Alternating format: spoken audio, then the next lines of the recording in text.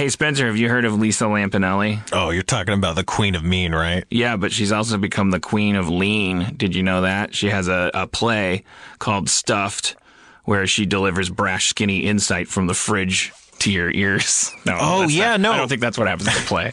I've actually heard reviews for the New York Times that have said Stuffed offers laughs, genuine pain, and even a bit of insight. So, yeah, I know exactly what you're talking about. Why? Is that relevant to anything? Well, Lisa Lampanelli, she's got a lot of street cred, and she's also got a new Feral Audio podcast where she and her co-host Mike Morse talk about health, food, body image, everything else to help you be the best you can be.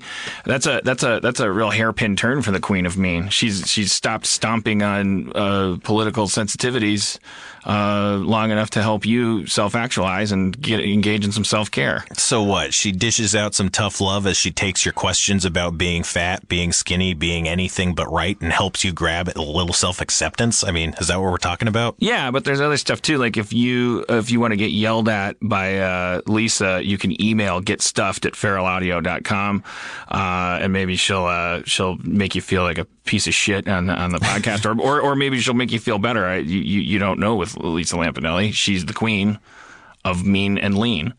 Give her hotline a ring, 347-464-2654, and you might end up in the show that way too.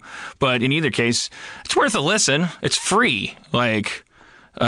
I think it's very interesting that she's like had some transformative nutritional experience that she and now is doing insights, because what's interesting about the idea of Lisa Lampanelli talking about body image and stuff is that we already know that she doesn't give a shit about what your feelings. So and what we probably need to do more of when we're talking about health issues and stuff is actually have some frank conversations. We're a very fat country, very diabetic country, very deluded, vain, self-loathing, shallow country. Like what do we need to do to actually be healthy? I would trust the Queen of Mean turned Queen of Lean to tell me that.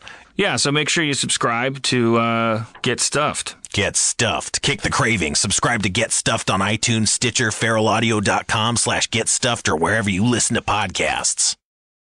Today's episode is brought to you by Last Rampage, the new true crime film starring Robert Patrick, Heather Graham, and Bruce Davison. And we had the pleasure of speaking to someone involved with the movie. My name is Robert Patrick. I play Gary Tyson. That's Gary Tyson with an I in the film Last Rampage. Evil broke loose in 1978, Arizona State Penitentiary. That was interesting. What it was like playing a real person as opposed to a fictional character. It was really trying to wrap your head around how this guy could do some of the things that he could do. That was the things that you were drawing on. Of course, there was no way you're going to try to do an impersonation of a guy, nor was I going to try to, get as heavy as the guy. I didn't have enough time to really go that route. But I found him really, really interested in trying to live up to the charisma that he had. I fell in love with the folklore of the story, like the whole idea that he was a guy that was raised during the Great Depression. See, that from a historical point of view, those kind of stories resonate with me. That yearning for something better, trying to find it, have to steal to get it. How do you deal with that if you're a religious person? How do you run underneath that? How do you justify it? He had a double life sentence that he began to push his wife and his kids to say, God, I'm going to serve one term, and when I die, I'm going to serve another term in hell. I got to get out of this. And the length that he was willing to go to get his kids to help him get through this and get him out of prison was fascinating to me. Don't miss Last Rampage, the true story of the prison break of Gary Tyson. In theaters and available on iTunes and all on-demand platforms today. For more information, visit truecrimelive.com or follow the movie on Twitter @LastRampageFilm or on Facebook.com/LastRampageFilm.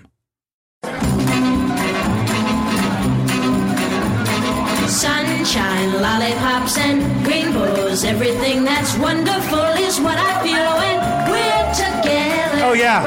I'm in that kind of mood, you guys. A hardcore mood. When you're near the brink of It's time for the 5 most magical of words.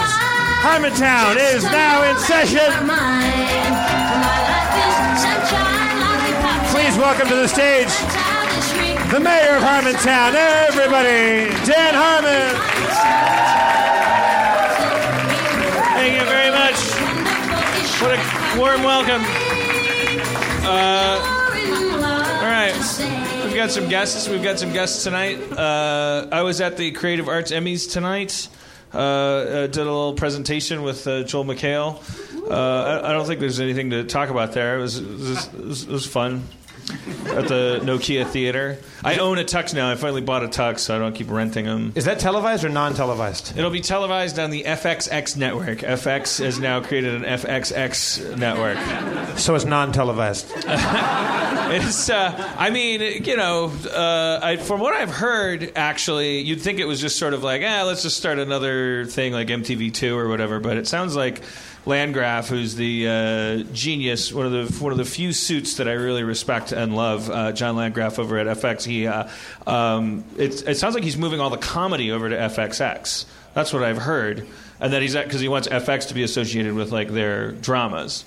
I mean, they're murdering it over there. That guy is like really, and Nick Grad and the people that work at FX, like they are a true scientific demonstration of the fact that it's not just bullshit when you say, hey, just like be creatively respectful to the creatives and stay out of their way, like make deals with the people you want to work with, and kind of like they pay lip service to that philosophy and they execute it.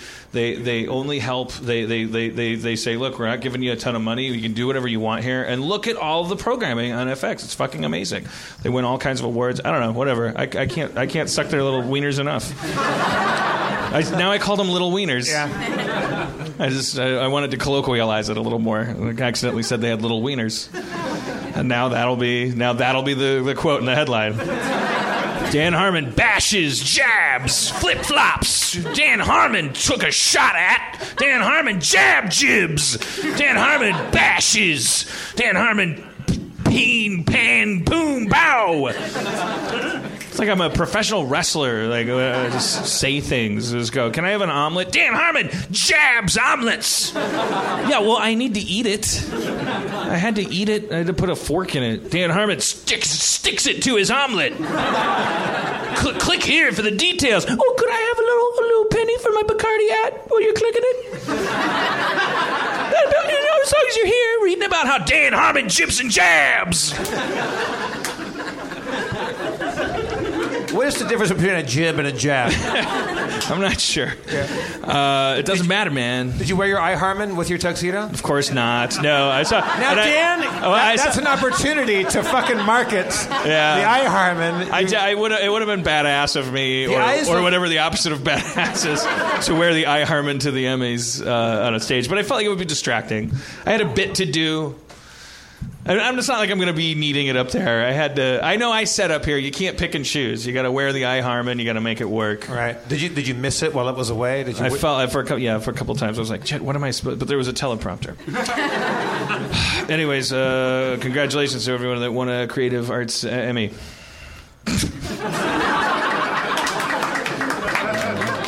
They're still gold. And the real Emmys are next week. Jeff, did you know that Feral Audio is a network? It's a whole network. The what? Yeah. Harmontown is just one of many Feral Audio programs. I was under the mistaken assumption that we were the only podcast there is. No. I mean, we could be if we wanted to. We chose, like Han Solo choosing to be part of the rebellion, we chose to be part of the alliance in hopes of taking down whatever the Death Star is. I assume lack of listenership. What's in it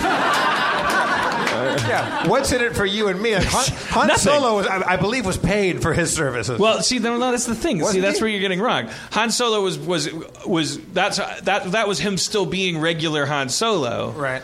The celebrated pussy Han Solo from the end of Star Wars is the one who's going, okay, I got my money. Actually, that's not true, is it? No. He got his bounty he got his money at the top of Empire. These guys don't even know. They're like, which one had the Squeeb Squab in it? Like, and I don't even know who you're talking about. Who's Squeeb Squab? Which race did he malign? Which weirdly racist CG character are you talking about, Squeeb Squab? I don't know. In my day, there was flesh and blood on camera. Dan Harmon, Jib Jab Squeeb Squab.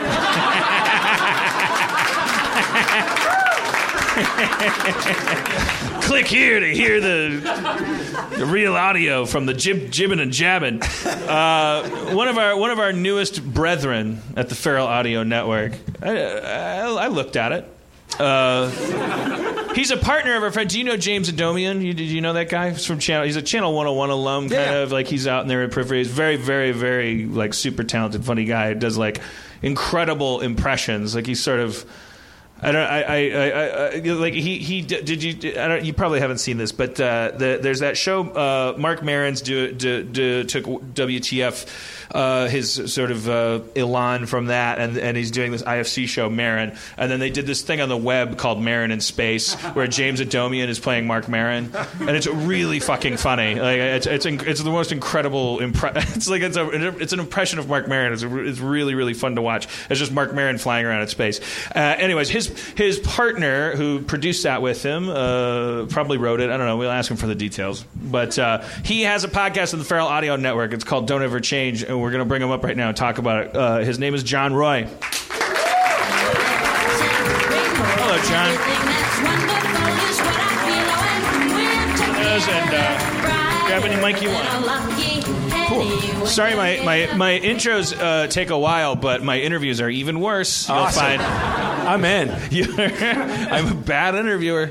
But I'm interested about your podcast because it's called Don't Ever Change, and I haven't listened to it yet, but it's specifically you have guests on and you talk about the person that they were in high school. That's it. Just all about high school. So we've had Jonah Ray on. We had Matt Myra, Sean Patton. We've got Howard Kramer coming up. We just did Ron Funches. It's a lot of comedians just talking about what they were like in high school, what their town was like, what kind of the feel of that, and then any weird stories. Like Jonah Ray got in a fight with a Samoan guy. The Samoan guy ended up falling down the stairs without Jonah doing anything, and then they expelled Jonah from high school. Like, it's like weird stories like that because the dude was on the football team, so Jonah had to leave the school because he fell down the stairs, essentially. So it's like weird stories like that. We just and it would have upset the balance for him to stay because it would have Jonah Ray would be the guy that beat up a Samoan guy. People would be gunning for him, man. Like, he'd have to defend it. I don't even know. I think you go straight to the top if you knock a Samoan down the stairs. I don't want to. That's then you just Mr. Sandman, then Tyson, and you're done. I think. Like, in terms of high school politics, I think you're finished. You're Walter White, season 5. I took the Samoan out. Tread lightly. At my high school, there was a girl, and she was big, and she was in the Crips, and she beat up 3 guys from another gang. She was Samoan. Every detail of that story gets better and better, like a ladder. She was as big as a house, and she was very sweet. But there was a fight broke out, and she beat up 3 One guys. 1 on 3, full, all 3. And I won't say her name, but she in front of an AMPM gas station, she just boxed down 3 other dudes, and like handily. Like, well, there's not going to be 4 women who all did that. Which one of us is he talking about? Like, he won't say the name, so I guess. Well, I mean, yeah, people that went to my high They school. know who she is. Know That's who all she I'm is. saying. And I wish her well. If you're listening and you're Samoan and you're not a badass, like, feel free to write into the show and go like, this is a offensive stereotype. But I mean, sooner or later we'll get around to that, right? Like, we're making good headway into our Roddenberry vision of tomorrow, where pretty soon it'll be not okay to say Samoans are badasses. But as of press time, I'm sad to say I don't meet enough Samoans in my life anymore. I think that's part of it. It's an obscure group, but whenever you hear the word Samoan, it's in reference to somebody beating the not beating the shit out of it. Like usually in professional, like there's a Samoan boxer, a Samoan wrestler, a Samoan kid from your high school that was like a quarterback or something. Like they color between the lines, but they're unstoppable. They're juggernaut people. I can't believe after... It's almost like in a role-playing game when certain races get certain bonuses, like you have a +2 strength if you're a dwarf. Like, if we really had that for human groups, maybe Samoans get like extra strength. Let's clean that up. I'm assuming it can't be true. I'm assuming that's perfectly racist. And like tweet me or tumble me or whatever you want. Say I am a very, very mild but that's the other thing though, is it's I feel like good-naturedness is also thrown in there. Like it's like happy people who could beat you up but aren't. They're going to hang out and have fun. That's part of it. It's not like they're Tasmanian devils. Their diet is basically root vegetables. Yeah. And that's but if you're a scrawny, clumsy, everything mean, like short-tempered, ineffective bully who always gets his ass kicked, and you're Samoan, we'd love to hear from you. So we can just end this. If you're Samoan, you've ever been the head in the arm's length classic bully thing, and you're unable to punch that guy, and you flail away in the air, then that'll help us know that people are just people. And we should... I can't believe it took us 72 or so Harmontowns to get to Samoans. It's not like I'm operating with a scalpel. I sort of just keep banging a shovel on the wall. I'm like, I wish black people liked me. That's the way to do it, I think. That's how you get them to like I'm very forgetful, and I tend to repeat myself. And anyways, so John Roy, how long have you been doing this podcast where people talk about themselves in high school? We've taped, Jesus Christ. No tape was ever used ever in any podcast, but I'm 39, so I still say taped for everything. We've been doing it we've done about 10 episodes, but we've put out about 6 of them. So really recently, we just started it. We started it all in the new studio, so we recorded every one up there in Burbank, and it's been great. That's my studio. Oh, well, thank you. Yeah. It's pretty good, man. I just hope people are people love it. You can tell when they walk in, they're like, oh, there's no visible mothballs. This is good. Like a lot of times you record podcasts in like under a Murphy bed. Like it can be bad. Like you don't really know. So they like it. Yeah, I'm trying to become like the Howard Hughes of zero profit industry. This is my first move. Just skip directly to the urine in jars without the money part in the middle, I think. Yeah. I was urinating in jars when I was 16. I think that's why I got fixated on Howard Hughes. I'm like, you can make money doing this? And the answer is no. But I'll figure it out first. But fuck, God damn it. So you've recorded 10 of them. You've done 10 of these interviews. Like, I'm curious, are there patterns emerging? Yeah, absolutely. There's kind of a lot of the people. I would say over now we've probably had most of the people were really fairly unpopular in high school that became comedians, but then every now and then you'll get one anomaly, like Jay Larson was like the biggest stud of his entire school, and he's also super funny. So, but I'd say for the most part, you get a fairly unpopular guy who learned that all that shit didn't matter when he discovered either music or comedy or something, and then by about like 25 or so, he's pretty cool, and now he's a comedian. Like, do you think which chicken lays which egg there, or which egg lays which chicken? Is it are people that are destined to play guitar or paint something well or make people laugh? Are their brains shaped differently, therefore they're not as facile at high school politics? Or is it just like, hey, somebody's got to be the dork, and it's you, therefore you're going to end up drawing apples better? Probably not the latter. I feel like there's certain personality traits and skills you have to be funny, and you can get the impetus to drive you to get those skills in different ways. If you are unpopular, it's like a defense mechanism. Like, I can't beat these guys up, but I can make fun of the teacher. They'll all laugh at that, think I have some kind of anti-fear powers. Yeah, you go where the heat is. Yeah, and then they're like, oh, maybe he's got something to him. Or you could be super popular at school, but you got a shitball home life, and the only way to make your dad fucking pay attention is you learn how to get this funny thing going. So I think there's a lot of ways that will teach a guy who has the aptitude for it that maybe you should try. If you said something right now, maybe everybody will laugh. You know? Is the same go for male and female comics? We are just about to have our first female guest coming up. We're going to have Emily Gordon on. So that'll be the first opportunity to be like, hey, are we learning universal things, or are we learning just boys club crybaby in the room with Quadrophenia in his earphones going, why don't you like me? Like, is that just a male thing, or is that an everybody thing? I don't know. That's always something I've wondered. If it's like, I felt like,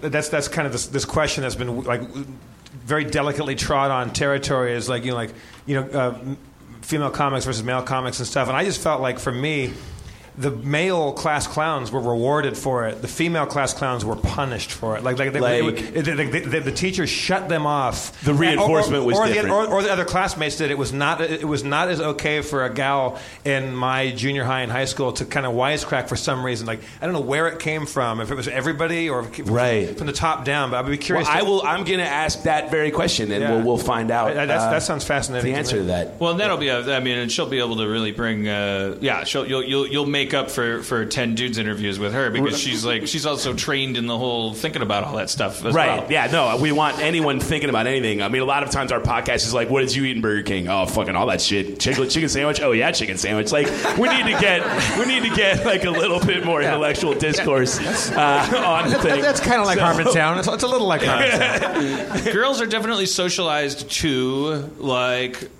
socialize, right? Like, guys are told, at least maybe this is a generational thing, and we're changing it now. But it's like it's always been the thing of like guys are told, don't change your mind about anything. That's a form of weakness. So you have these weird arguments with guys about like, I thought you said you hated the Matrix. What's up, fucker? And it's like guys have emotional reactions to that stuff. They go like, no, I said I didn't like any Keanu Reeves movie.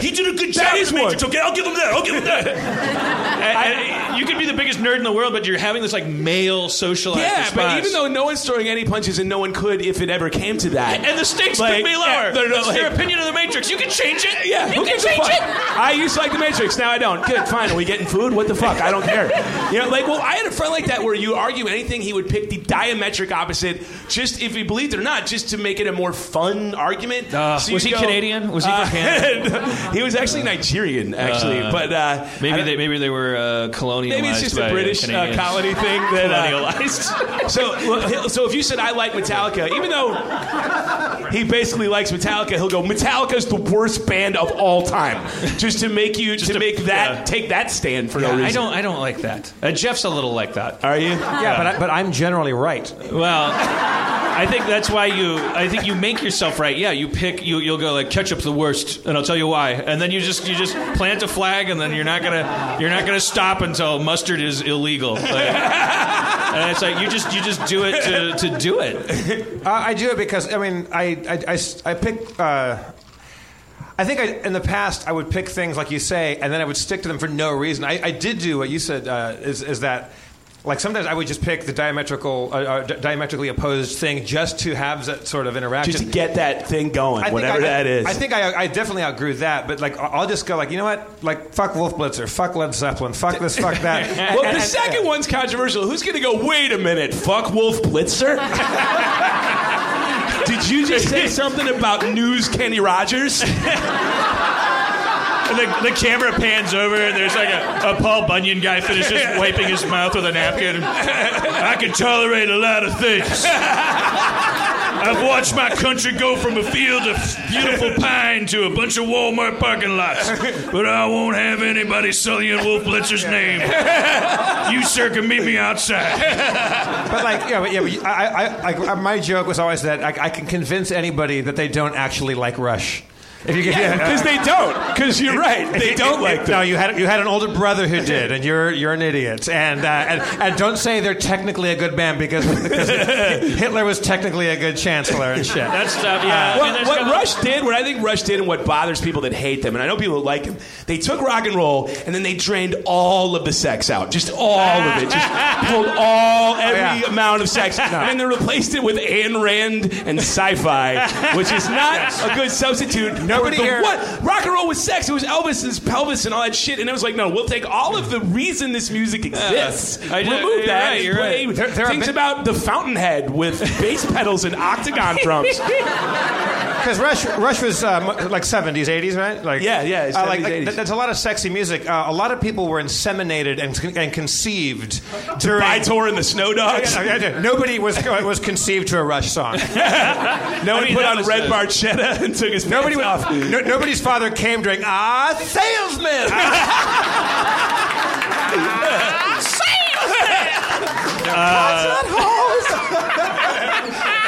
In fact, my sperm count just got lower by saying that. Look.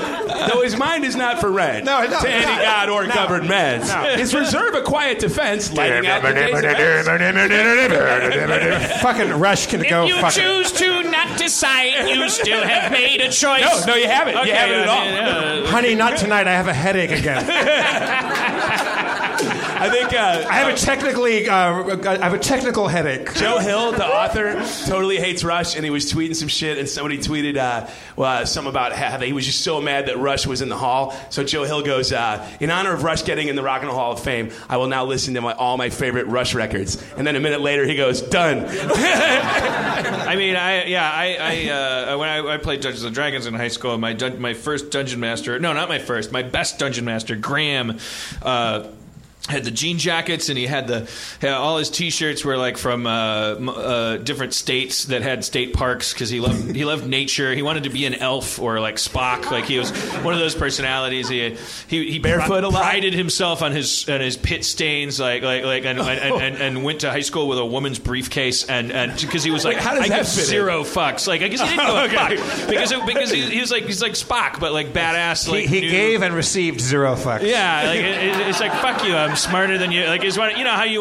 want like the Columbine kid to you want to reach back in time and go, it doesn't matter. Like Graham was one of the kids that he knew it didn't matter. Okay, that's the personality you get. He's just like, fuck this. He fuck, saw fuck through all the of it. illusion the minute they presented it to him. But he loved Rush. Yeah, he loved Denim and Rush, and yeah, they were like, you know, he'd sign your yearbook with Rush lyrics, and I didn't hate him. He made me. Because he loved him so much, I would be like, I would be one of those diametrical guys and go like, they're the worst. Pink Floyd's way better. Like, right? Who's the band? Is it Yes? Is it Yes? The band that has like a little good people like that? They may absolutely fuck off into the nights forever. Jeff, Christopher Squire. I'm sorry. I think I have a special guest. You know, I hate to. We're talking about music, but you know, I really is Neil Peart right behind me right now? Yeah, you're gonna have to deal with the professor. One of my favorite musicians of the world from the Michael Jackson Thriller song is Vincent Price. Did you? I don't know if you knew that. Like, is he here tonight? Well, he's a lot of people think he's dead, but Vincent Price is actually here. Is it Vincent Price the actor or Vincent Price from Thriller? Well, it's Vincent Price. It's Vincent Price the actor. I don't know if he wants to do the Thriller. I mean, bridge. Should I do a beat? Maybe you could rap a bit, and he could do like the Vincent Price breakdown in the middle of it. I mean, we could. It's been so very long. It's James Adomian, everybody. That's one of my favorite impressions that he does. Is this Vincent Price? He did it in a Yacht Rock episode. Yo. I'm rapping with my friend Vincent Price. Gonna do the rap and he's gonna do the bridge. Nice. First I'm gonna talk about my favorite cereal. Yo, I like to pour it into a bowl and eat it down. Drain the milk slowly.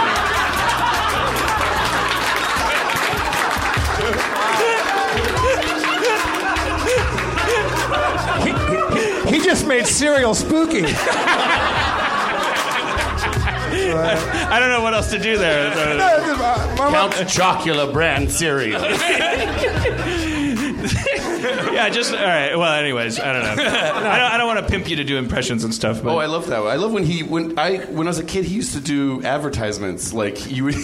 Cousin Subs, for instance. I don't know that one. What is it? How's it go? Well, I was a local sub place had Vincent Price on the payroll, and he would go, "Hello, sorry to interrupt your meal, but you could be having a spooky sandwich from." And he would pull a cord, and a cheap ass Photoshop pendulum would cut the sandwich in half. That's how I cut my sandwiches. The ham has been murdered. Was that voice ever actually considered scary by society? Like, why that voice? It dates back to really asshole landlords from the 1800s. That's why they're afraid they could cut off their gas oil at any moment. So that voice was terrifying. People really used to believe in vampires. I think so. You didn't have to be like ripped in order to be scary. Like we transitioned into a society where like we had enough security camera footage to realize that the really scary thing is physical fitness and being an sociopathic was no longer sociopathology, not people who are. I'm a gentleman. I like the smell of your blood. It's like that guy you can take down. Aesthetic reasons are the reasons I persecute you. It's like there used to be a fear of people like Bela Lugosi. Like that guy's not scary, really, through a modern lens. Yeah, look at that weakling. Yeah, he's out to get us. Not after you see enough like Chinese babies getting run over in parking lots, like on 4chan. I didn't put them there. Fucking Jesus! Why do I always bear the brunt for these videos I mentioned? Wait, tell me more about the Chinese baby parking lot. Dude, if you know what to look for, and I do.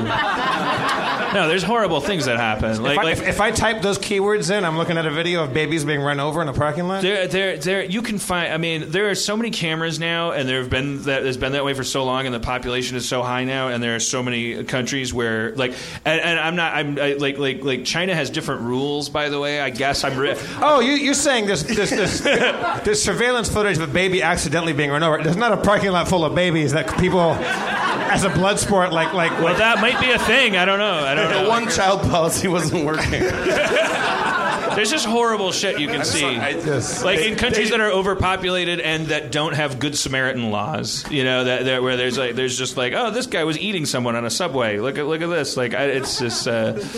Anyways. Eating on a subway? Where? What would Vincent Price have to say about a Chinese baby getting run over? Oh, God. Nothing appropriate? All right. You're My one son. My one precious son. Come unto the carbuncle. Come onto the carbuncle. That was a big Poe story, I think, wasn't it? Come onto the carbuncle. Wasn't that Edgar Allan Poe, I think? All right, let's make it easier. Wait, keep the music going, Jeff. Hey, Vincent Price, maybe we should go. Vincent Price, I know you're my roommate. I was hoping that we could pay the bill to the Department of Water and Power. But my car doesn't work. Could we go to the grocery store together? And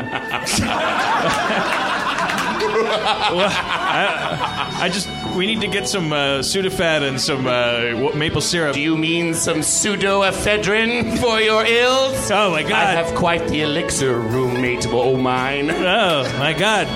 It's making me drowsy. I don't know. Okay. I hope that's the first episode of a long series of Vincent Price as my roommates. I love that. Can you do Maron on cue, or is that? Let me do an interview with Mark Maron real quick. Yeah, what do you want? Yeah. So I decided. Come on. What? Really? Thanks for having me on your show, Mark Maron. Oh, yeah, it's my show because I was being interviewed. Yeah, fine. So you did the show. What was that like? That's awesome. Yeah, you got to say, Marin in Space is fucking amazing. Thank you. It's really, really, really funny. Like I like laugh. They're web shorts. So like you spend the whole time laughing. It's just because I was talking to you about this. And this will sound pretentious to non-LA people who don't like make stuff for a living and all this stuff. It's like we're up here jerking each other off, but let's jerk each other off for a second. Like your impressions. I think that like because sometimes people feel about impressions the way they feel about magic. It's like, well, what are you doing? You're sounding like somebody. But I think there's you do them in a strange, tender way. Like you right up to your when you're doing Mark massage Maron, the muscles of the person you're impersonating. Like you're not sitting there watching Mark Maron and going, fuck him. Here's how he talks. Me. Like you create a character for him. That was Rich Little's process.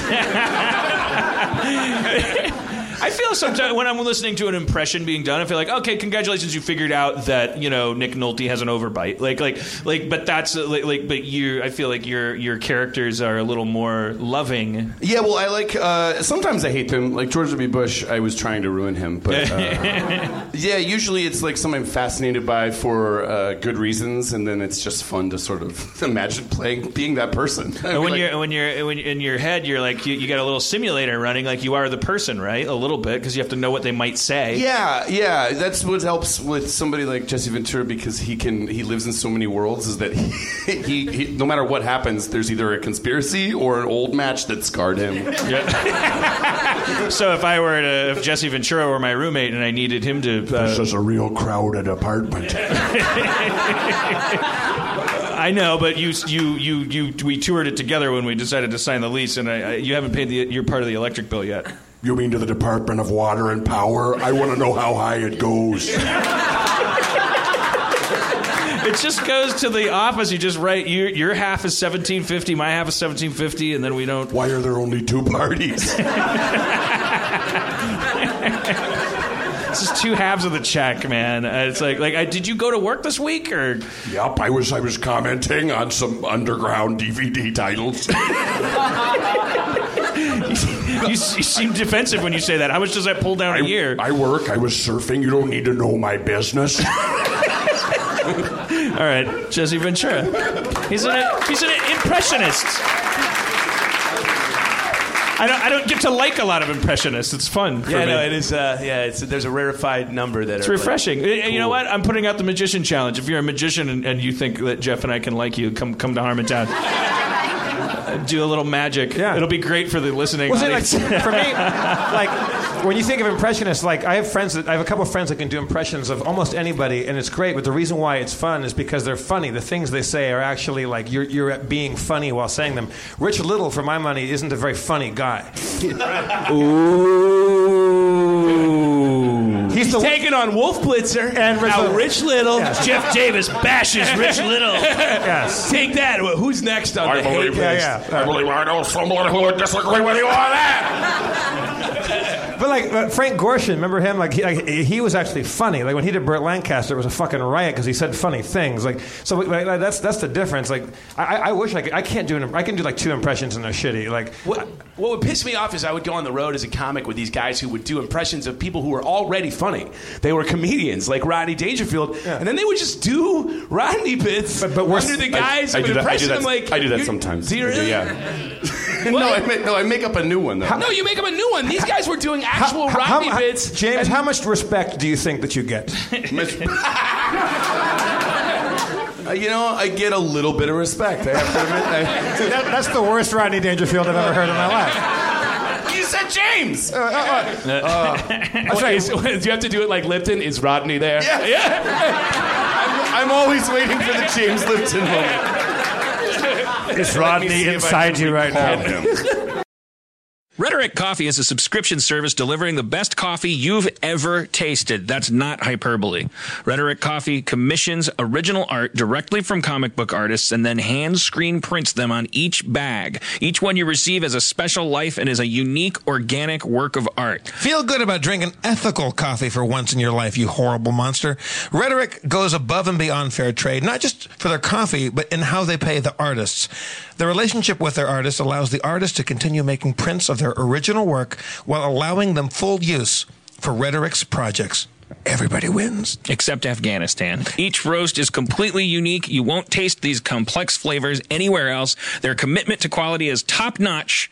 They are drinking what they are selling. Now, people at Rhetoric will tell you that their coffee is not conflict coffee. I'm not totally certain, but they keep protesting that it's not, which makes me wonder whether or not all of their coffee is conflict.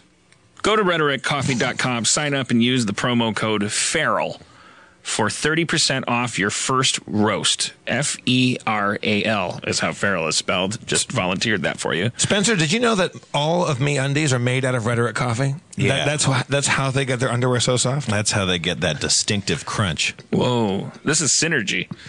That's Rhetoric, R-H-E-T-O-R-I-C, you post-Trump millennial illiterate. Rhetoric is spelled with an H, like rhesus monkey. Oh, yeah, that clarified it for you, because you're so fucking smart, dipshit. That's Rhetoric, R-H-E-T-O-R-I-C, coffee.com. Sign up and use the promo code FERAL for 30% off your first roast. Only available on the dark web. Next to a picture of Adam Baldwin's balls. I I can do some impressions. You can do a Liam. You thought you had Liam Neeson, and we found out that you lost it. I thought I had him for a while. Can we try some Liam? Well, ask me a question about wolves. The wolves, are they nearby? It doesn't matter if they're nearby. They'll bite you. All right, I can't. All right. Did Liam Neeson? You know what? I walked into that. It's intimidating looking at him and doing it. Was Liam Neeson eating a sandwich during that one? There's no sandwich. There's just wolf bites. All right, I can't. All right. Yeah, I'm sorry. I pimped you for that. Who can you most confidently do? Who's your best impression? No, I can't. I don't think I have someone that I'm like, oh, slam dunk. You don't? Yeah. You used to do a pretty good Rosie Perez. Maybe Mr. T. I think I could pity the fool and put something on my head, but that's more of a prop work kind of thing. Right. We want to do a Jesse Ventura? Just turn your voice over like you've been shouting all day. All right. You listen to me, Rowdy Piper. That's pretty good. It's like a different wrestler. Now, Dan, do the Gray, but instead of Liam Neeson, put Jesse Ventura in there as the star of the Gray. It doesn't matter how far along we are. If they have copes, we're already dead. I sound like Nick Nolte. Reg. This is Gary Busey. Oh, that's good. This is also Gary Busey. This is either Popeye or Marlon Brando.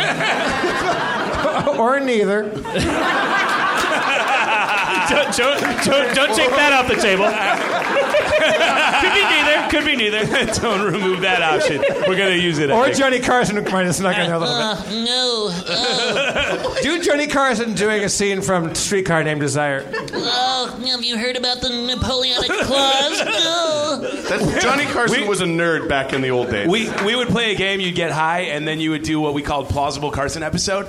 And what it was you had to introduce 3 people for a Carson, but it had to be people who would conceivably be on the same show during the actual run of The Tonight Show. So you'd be like, we have a great show tonight. We have Martin Mull from the hit movie Mr. Mom is here. Beautiful young singer Dionne Warwick is here tonight. And from Lenny and Squeaky, Michael McKean. Like, it would have to be people that actually could have shared a Carson bill. And it gets it. And the game is over when the third name is said? Yeah, when you just can't, when no one can do it anymore. Like, and when you're not high enough to still think it's funny. I think that's like when the game runs out.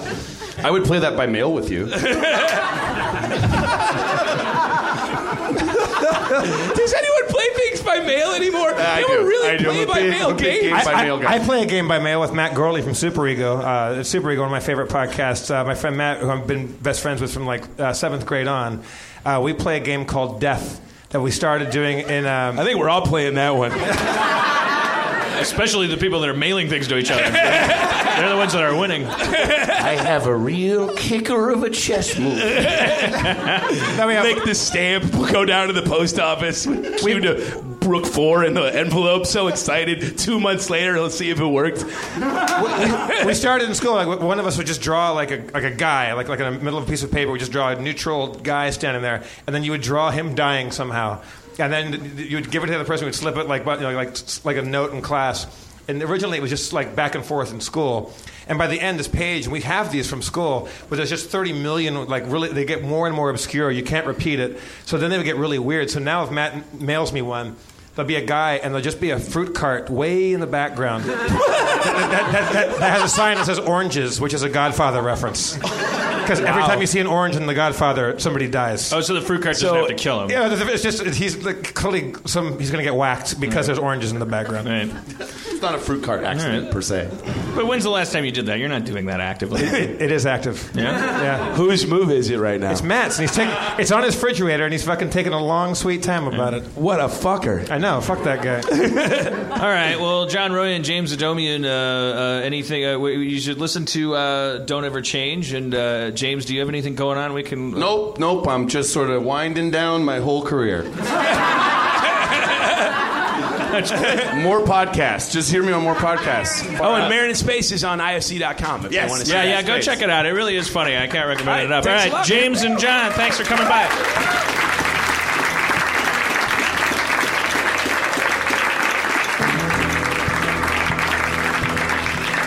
Ugh. All right, look.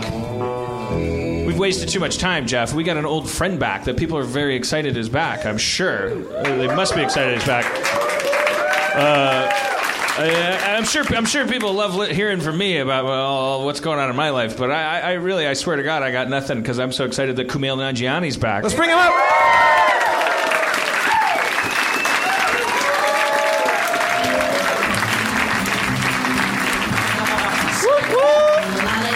Hello. Everything that's wonderful is what I feel.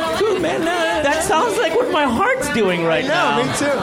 I think that's why I picked that song today, because I feel like sunshine and lollipops and moonbeams. I miss doing this show so much. We never officially said you were part of the family. It was that's probably why you're part of it, because you're a very low maintenance guy. You just came, and it was fun, so you came back, and we just, that's how I like to do my business. By the way, I just like. There was a giant power vacuum that took place to fill up your role in D&D. No, What happened? I'm kidding. No, we had Tyler, who did a fucking awesome job. Everybody, Tyler. Hello, Tyler.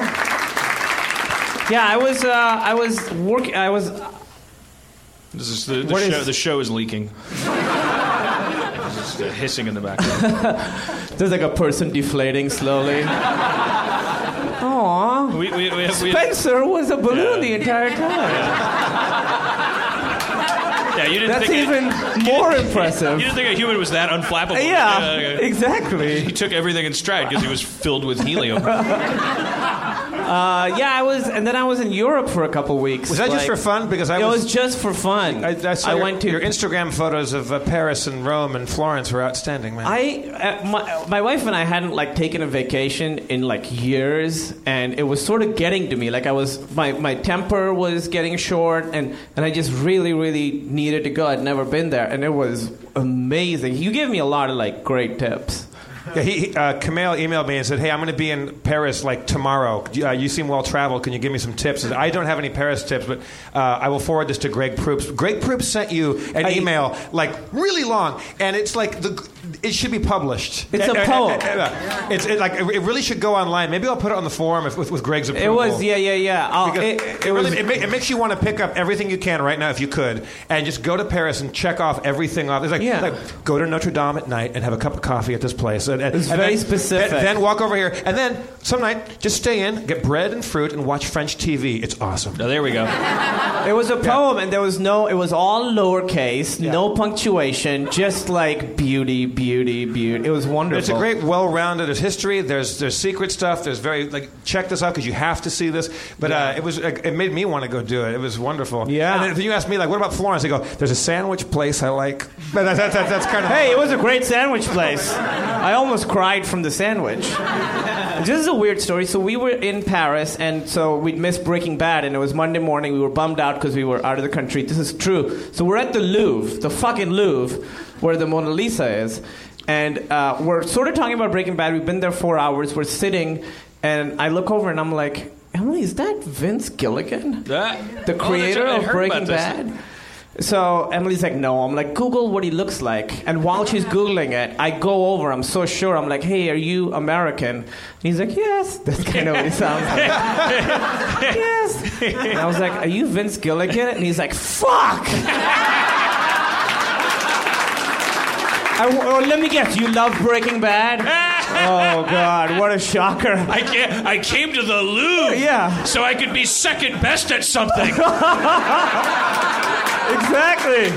Trying to escape my genius. Yeah. I wanted to get away from the Mona Lisa of TV shows to see the Mona Lisa of paintings. The Mona Lisa stops looking straight out, looks at him, goes I love the. Oh God. Big X-Files fan too. You look over and you see Mona Lisa has her iPhone out, and she's like. I never do this, but I got a picture with him because my hands were shaking while I was talking to him. It was awesome. He was like a great guy. He's nothing like I would have pictured him. I got to meet him at a function. I was invited to like this TV Guide showrunner's dinner or something. So it was the only place where I'd ever get to meet him because he was technically the other. I just was just fanned out and took a picture with him. I don't have a story like that, but let's talk about his personality now that we both met him. He seems like he's such a laid-back, nice guy who, if you give him a compliment, he always deflects it. He's like, oh, that wasn't me. That was this person. That was this person. He, gives his whole team the credit for everything, and that show is... You know what's interesting? Because he's an old pro. I mean, he came up through the trenches and, was He was a big X-Files guy. Yeah. Knocking it out of the park on the X-Files and patiently waited for his turn at bat and is pioneering the golden age of TV. Yeah, I still always anticipate when you really admire when I really admire somebody, I always still picture a giant fat mountain of a person with a huge beard with squirrels in it. It always blows my mind when these people are clean cut and articulate and kind of very smiley. Polite and well spoken. He was great. And did someone say a big beard with whoa, BJ. Okay, I feel like I've missed something. Well, Camille, you haven't. This is what happened in the 3 weeks I was gone. No. For the home listener, BJ walked up to almost no fanfare. What I also love is that he's got a full thing of frozen yogurt that's still frozen, so he just got here. He's dressed somewhere between Jesus and Mrs. Roper from Three's Company. He's holding some ice cream from Baskin & Robbins. Wait, no, it's Pinkberry, and it's so he just walked in. So you're late to the show, but have the gall to come right on stage. He's BJ. He doesn't. It's amazing. He really doesn't care. BJ is a. I think you're just glossing over the possibility of time travel. Oh, well, I don't know. I mean, I don't know if he glossed that over was the it. quietest I think been here. to know BJ is to have to admit the possibility of time travel. I mean, then his timing would be improved. I mean, if you had the power of time travel, you wouldn't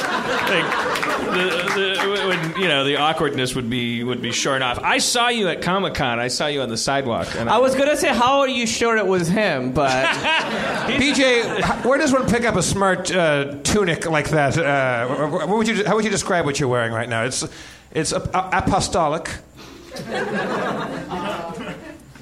It's like here, BJ, come over here. If you're gonna be up here, grab a mic like a person. There you go. I apologize, and please. He's in bare feet, like Levi. Like what? We had a guy on here that would give you a run for your money. Maybe not sartorially. The look on Camille's face right now is like, what the fuck? I go away for 2 weeks? Yeah. Well, I'm thinking of all the decisions I've made in my life that have led to this exact thing happening. And I'm happy. I mean, no regrets. Is anybody getting a good Instagram to post of this on the line for those who will be curious later on? All right. What's your... BJ, add me on Instagram. Can someone tell me how to get an Instagram account started? BJ is do you have a PhD in theology or just a master's? I have a PDF. PDF? And all right, BJ.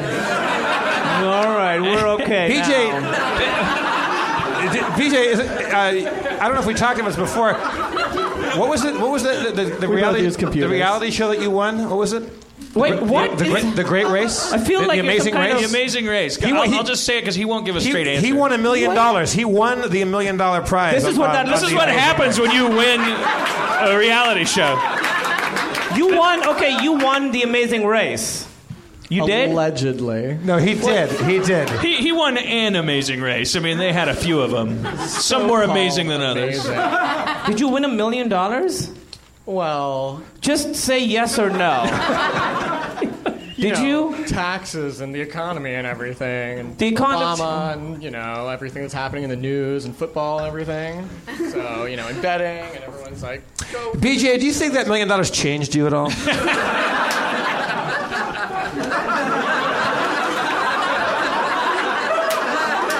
And please say yes. What I want to do is, I want to call the showrunners of Amazing Race and be like, this is what you did. No, I didn't see the show. I mean, you were always this BJ, probably. You were this BJ on The Amazing Race. I was much less BJ in the past. Really? You feel like I you've hate let using that phrase. You were rounding off the edges a little bit back in the old days. Aaron knew him in the Clark Kent days. Oh yeah, before I got my superpowers. Right. Yeah. I guess that's what I'm saying. Or at least before you got that hat. Before I got LASIK. Right, which that hat is its own kind of superpower. This is actually not the hat I would prefer to be wearing right now. Really? That's your second favorite hat? That's Plan B. So, do you really have a PhD in theology? You didn't answer it. You did I'm very good at dodging questions. No, yeah. I'm BJ, by the way. I'm Kamal. Nice to meet you, man. Or do you have a PhD in theology? It is a theology degree. Of some kind. I've got it. I don't have it on me. I don't have any pockets. How did you get that Pinkberry? Did you just say, if you give it to me, I'll leave?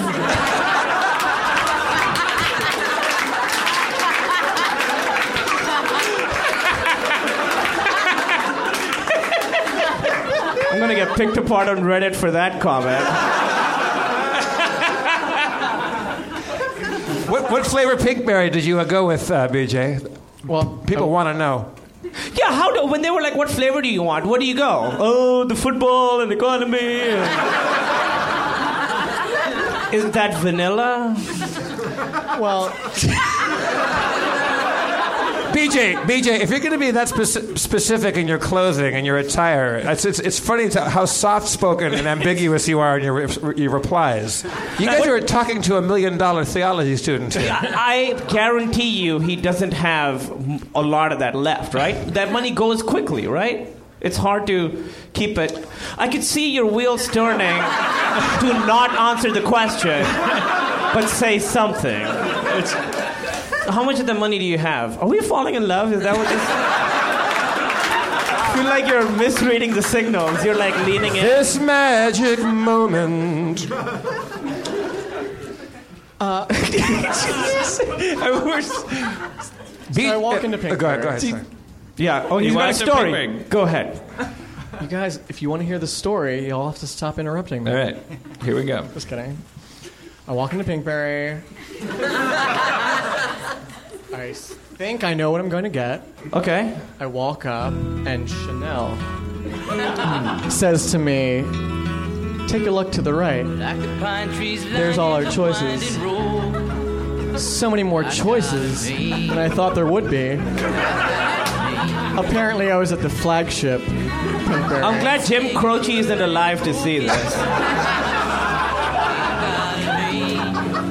So you got confused about the choices. So I said to Chanel.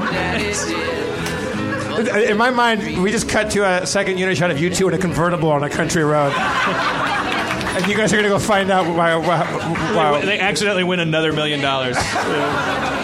It's no accident.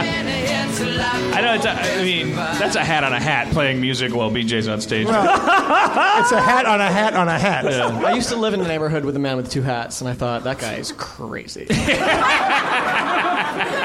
And that is an indictment. Yeah. In the land of BJ's, the man with two hats is king. Well, I mean, might as well bring Erin up. She's usually the BJ handler, oh, yeah. kind of like she's the BJ whisperer, I should say. No one handles. She's out here somewhere. She can make me talk.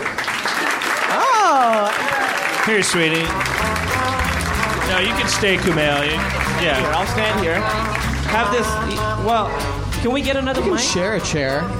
Here, I'll grab Spencer's. You grab mine. Oh, have a seat, Erin. I don't need to. I can stand up. BJ, you're dripping Pinkberry all over our stage. Oh my goodness. I'll have to get a paper towel or something. This happens literally every time I walk into any place. Erin, talk to BJ. Hey, BJ. Hey, Erin. How's it going? Pretty okay, I guess. All right. BJ and I used to do an improv show together. Really? Can we see it? Can we see a little bit of that improv? Can I see a little? Wait, you guys have actually known each other for a while? I'd like to see. BJ's my friend. I'd like to see a little bit. Try to as much as you can to approximate the improv that you guys used to do together. Oh, hi. Okay, don't you want a situation? Okay, I guess this is enough of a situation. Okay, hey. Hey, are you okay? Pretty okay, I guess. Are you okay? I'm all right. Scene. Thank you. Should we do notes now or after the show? Aaron, what was he like when you guys were doing? Was very similar to the gentleman before us? Yeah, less dressy, maybe. I don't know. This is dressy? BJ's BJ. I love BJ. I love Aaron. I love Dan. BJ's super smart and great. I don't know. It's seems I love silly BJ. We went and had hot dogs one time, and I drove BJ home, and we had a big old time. And I think your lighter is still in my car, by the way, if you want it. Really? Yeah. I would love that. I thought you might. recently. BJ's been walking the earth looking for a lighter. Who else wants to just wander up on stage? Does anybody? Let's get. I think all the people that Adam want to wander on stage have Adam wandered on Goldberg, get up here. stage. Adam Goldberg. Adam Goldberg. Oh, he's getting a mic. Here, wow. Tomorrow. Let's just steer into this spin. I want to see how many donuts this car can do. This train only goes forward. If we ever had break lines, we don't have them now. Except when I say a joke, because that's a pause that we. Adam, pause tomorrow's on. your birthday. Tomorrow is my birthday. Quarter Century Club. I'm excited about that. Adam, talk to BJ. I will do my best. Sup, Beach? Hi, Adam. Yes, go right ahead. It is vanilla. Hey, Adam. I'm not afraid of him. He's just like you. Adam, maybe just is overselling it a bit.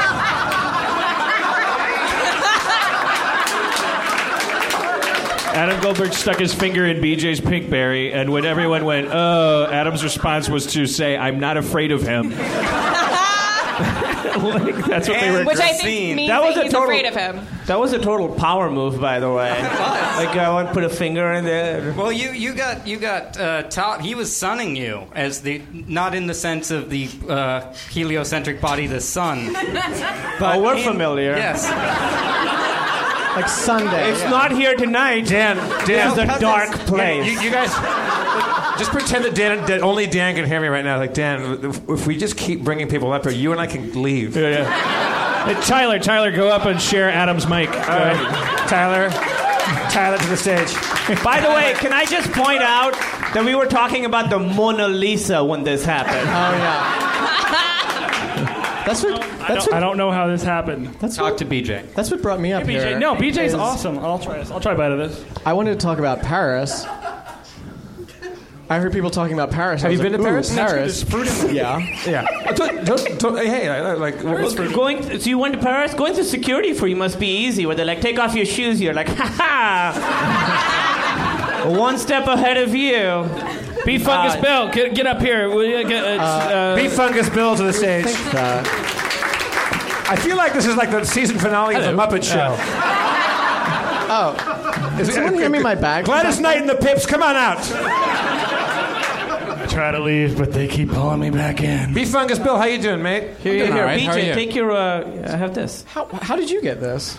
It sort of got passed. That was a real power move. BJ? Nobody knows what's going on up here right now. BJ was one of the first people I met when I came to Harmontown. BJ and Aaron, both. All right, everybody in the front row, just come up on stage. Everybody just come out. Yeah. Anatoly wearing the cat shirt. All right. Yeah, Anatoly's wearing the same shirt that Andrew was wearing last week. Now, everybody, we're going to go shirts and skins. Jay. Hey, what's up, guys? All right. Now, what if we blew everyone else in the audience's mind and we had a perfect dance routine up planned out? That'd be pretty good. Wait, Anatoly, are you wearing Andrew's cat shirt? Yeah. Fantastic, man. Wow. All right. So, have we hit rock bottom, or we're just about there, Dan? I think we should all sing Edelweiss, like from everyone, 1, 2, Edelweiss. Okay, get the fuck off the stage. Thank you guys for coming up. All right, let's have a hand for everybody but Kumail, everybody. Everybody but Kumail. Thank you for joining Thank you, B. us. Fungus Bill, Adam, Anatoly, BJ, Tyler. Who else was up here? Lauren? Kurt. Jay, what's going on, mate? It's always good when they drop by. That was all of those pretty people. awesome. That was fucking great. Yeah, so not a lot happened while you were gone. Well, with BJ, I've never had more questions for a person, none of which I really want answered. I've hung out with BJ a few times, and we played some catchphrase back at your place and stuff, and he's a great guy. I mean, if I just met him, I would say, that guy seems like he's ripped on lewds. Costume change! By the way, BJ's back, completely different outfit. I thought I heard someone mention being ripped on lewds. And here I Have you am. ever done Quaaludes, BJ? Can you get a Quaalude anymore? Is that gone? By the way, if we take a picture of you, this is... Pictures. Oh, yeah, please don't He's take very pictures. shy, everybody. Please, don't take his picture. I'm trying not to get any more famous. All right, but now this vacuum that happens, you come up and then it's like the excitement, and then air gets sucked out of the room. Are you still... Okay. Oh, really? Yeah. Like, Okay, fix it. Tell us something. If we ask you a question, answer it. Like. Oh, yeah, I can do that. Okay, cool. Do you still have a big chunk of that money? I've got lots of money. You do have lots of money. Yeah. What do you do every have day? Fancy feasts. The cat food? I'm aware that that's also a brand of cat food. Nothing gets by BJ. What time do you wake up in the morning, BJ? This morning I woke up at 7 a.m. What? With the sun. What was first on your agenda this morning, BJ? I had to move my car. It was parked. You have a car? Yeah. It's a Chrysler LeBaron. It's red. It's a convertible. I don't know how to put the top up. Chrysler LeBaron. Yeah. It's parked outside. So you have like a driver's license and everything? Yeah, it's inside that frog. It's back there. I keep forgetting to bring the frog every time I come up here, but it's back there. If someone can grab it and throw it up here, we'll take your word for it. Just take my word for it. You have a frog-shaped wallet or satchel, probably. Exactly. Don't take the magic away from him, Dan. Yeah. What do you want? Do you like people? I love people? Yeah, like in general. In general, I like people. I just don't like when they ask me questions or tell me stories. No. So then why did you come up on stage? I'm just kidding. Why do you dress the way you dress if you don't like questions? That's a terrible... That's a terrible choice to make. That was a joke. Oh, okay. Yeah. Sorry. I took it. That's from my friend Frankie Tartaglia. I have to give him credit. I didn't come up with that. I actually like people. I thought that was funny. All right, Kumail. When they you get three questions to BJ. Oh, like a troll under a bridge. You get to pick 3 questions to try to. Yeah, a lot like that. To try to crack that nut, to try to get inside the shell, to learn something about BJ. All right. What are the 3 questions? 3 questions, Yeah. and you will answer them? Yes. Okay. When was the last time you cried? The last time I cried. I'll tell you the last time I cried. If you tell... No. You answer first. Okay. Because if I tell mine, then you're not going to answer yours. You don't have to answer it. No, I'll be real. I think the last time I cried was breaking up with my ex-girlfriend. Okay, when was that? It was like how long ago?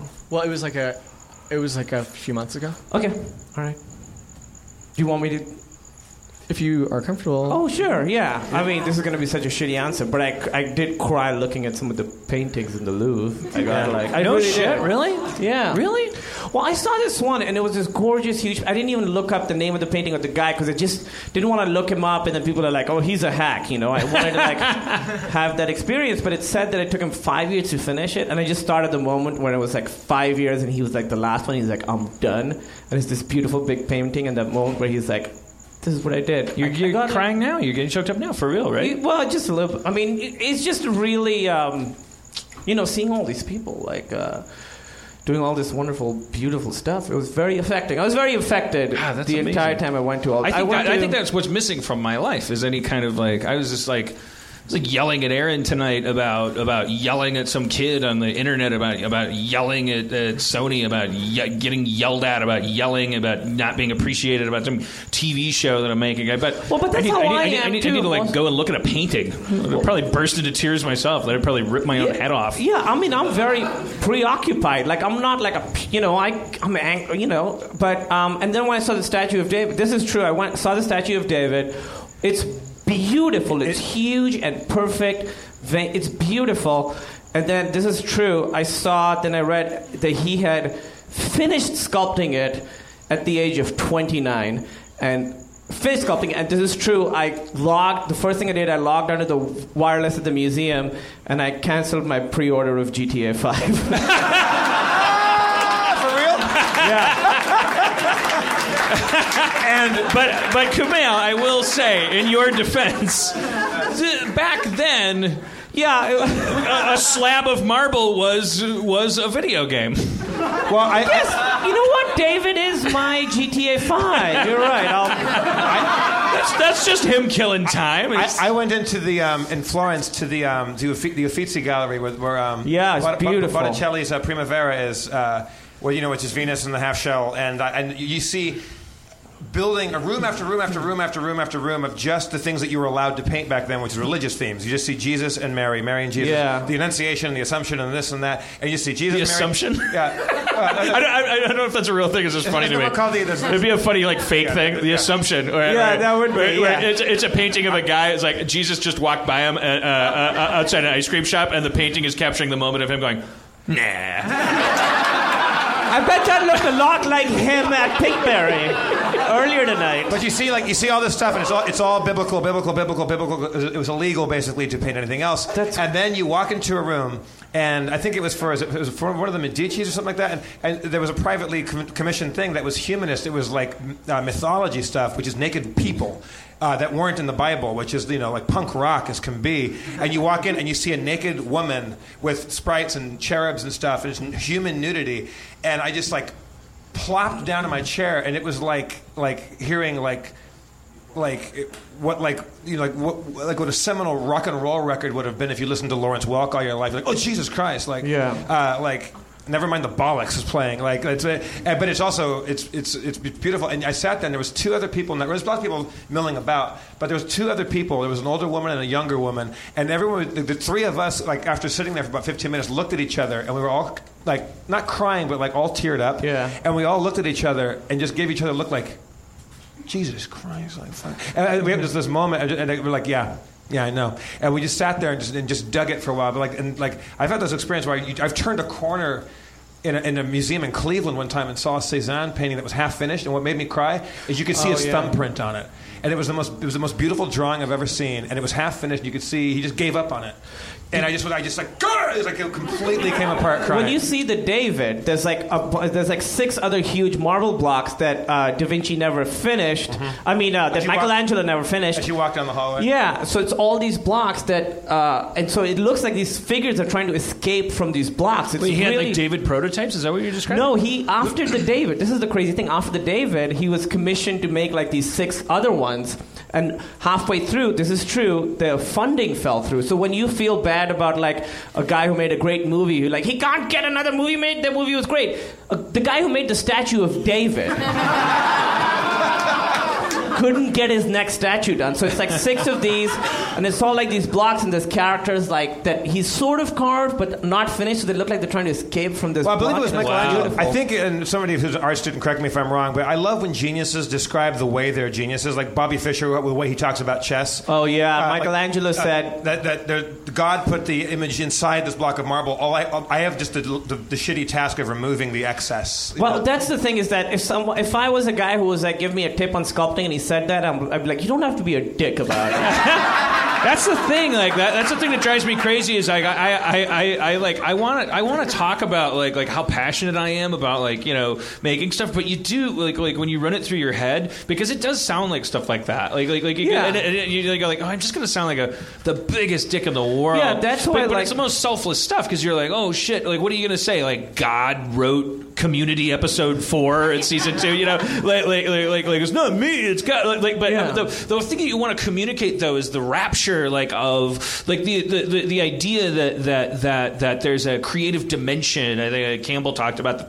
There's shit outside of you that's already done, and that you get to participate. Yeah, you grab it from the ether. Like you're just like this weird splotch of iodine that just gets thrown onto a microscope slide and reveals this thing that was already there. And like you might be a hack, like a good, it's like some middle of the road guy like me who's doing a sitcom. You might be making like an industrial training video, and so in Pittsburgh about how to screw in a light bulb without getting electrocuted. You might be doing the Sistine Chapel. Like it's different kinds of iodine, but like it's all part of this. Like you're just getting like splats, but it's like it's like mostly frustration. It's mostly incompletion. It's like I'm not doing what I'm supposed to be doing, and then like 1 second for every 5 years of like splat. Yeah. Like, I did it. I arrived. I'm a sperm cell that got annihilated by this egg, and someone else gets a baby.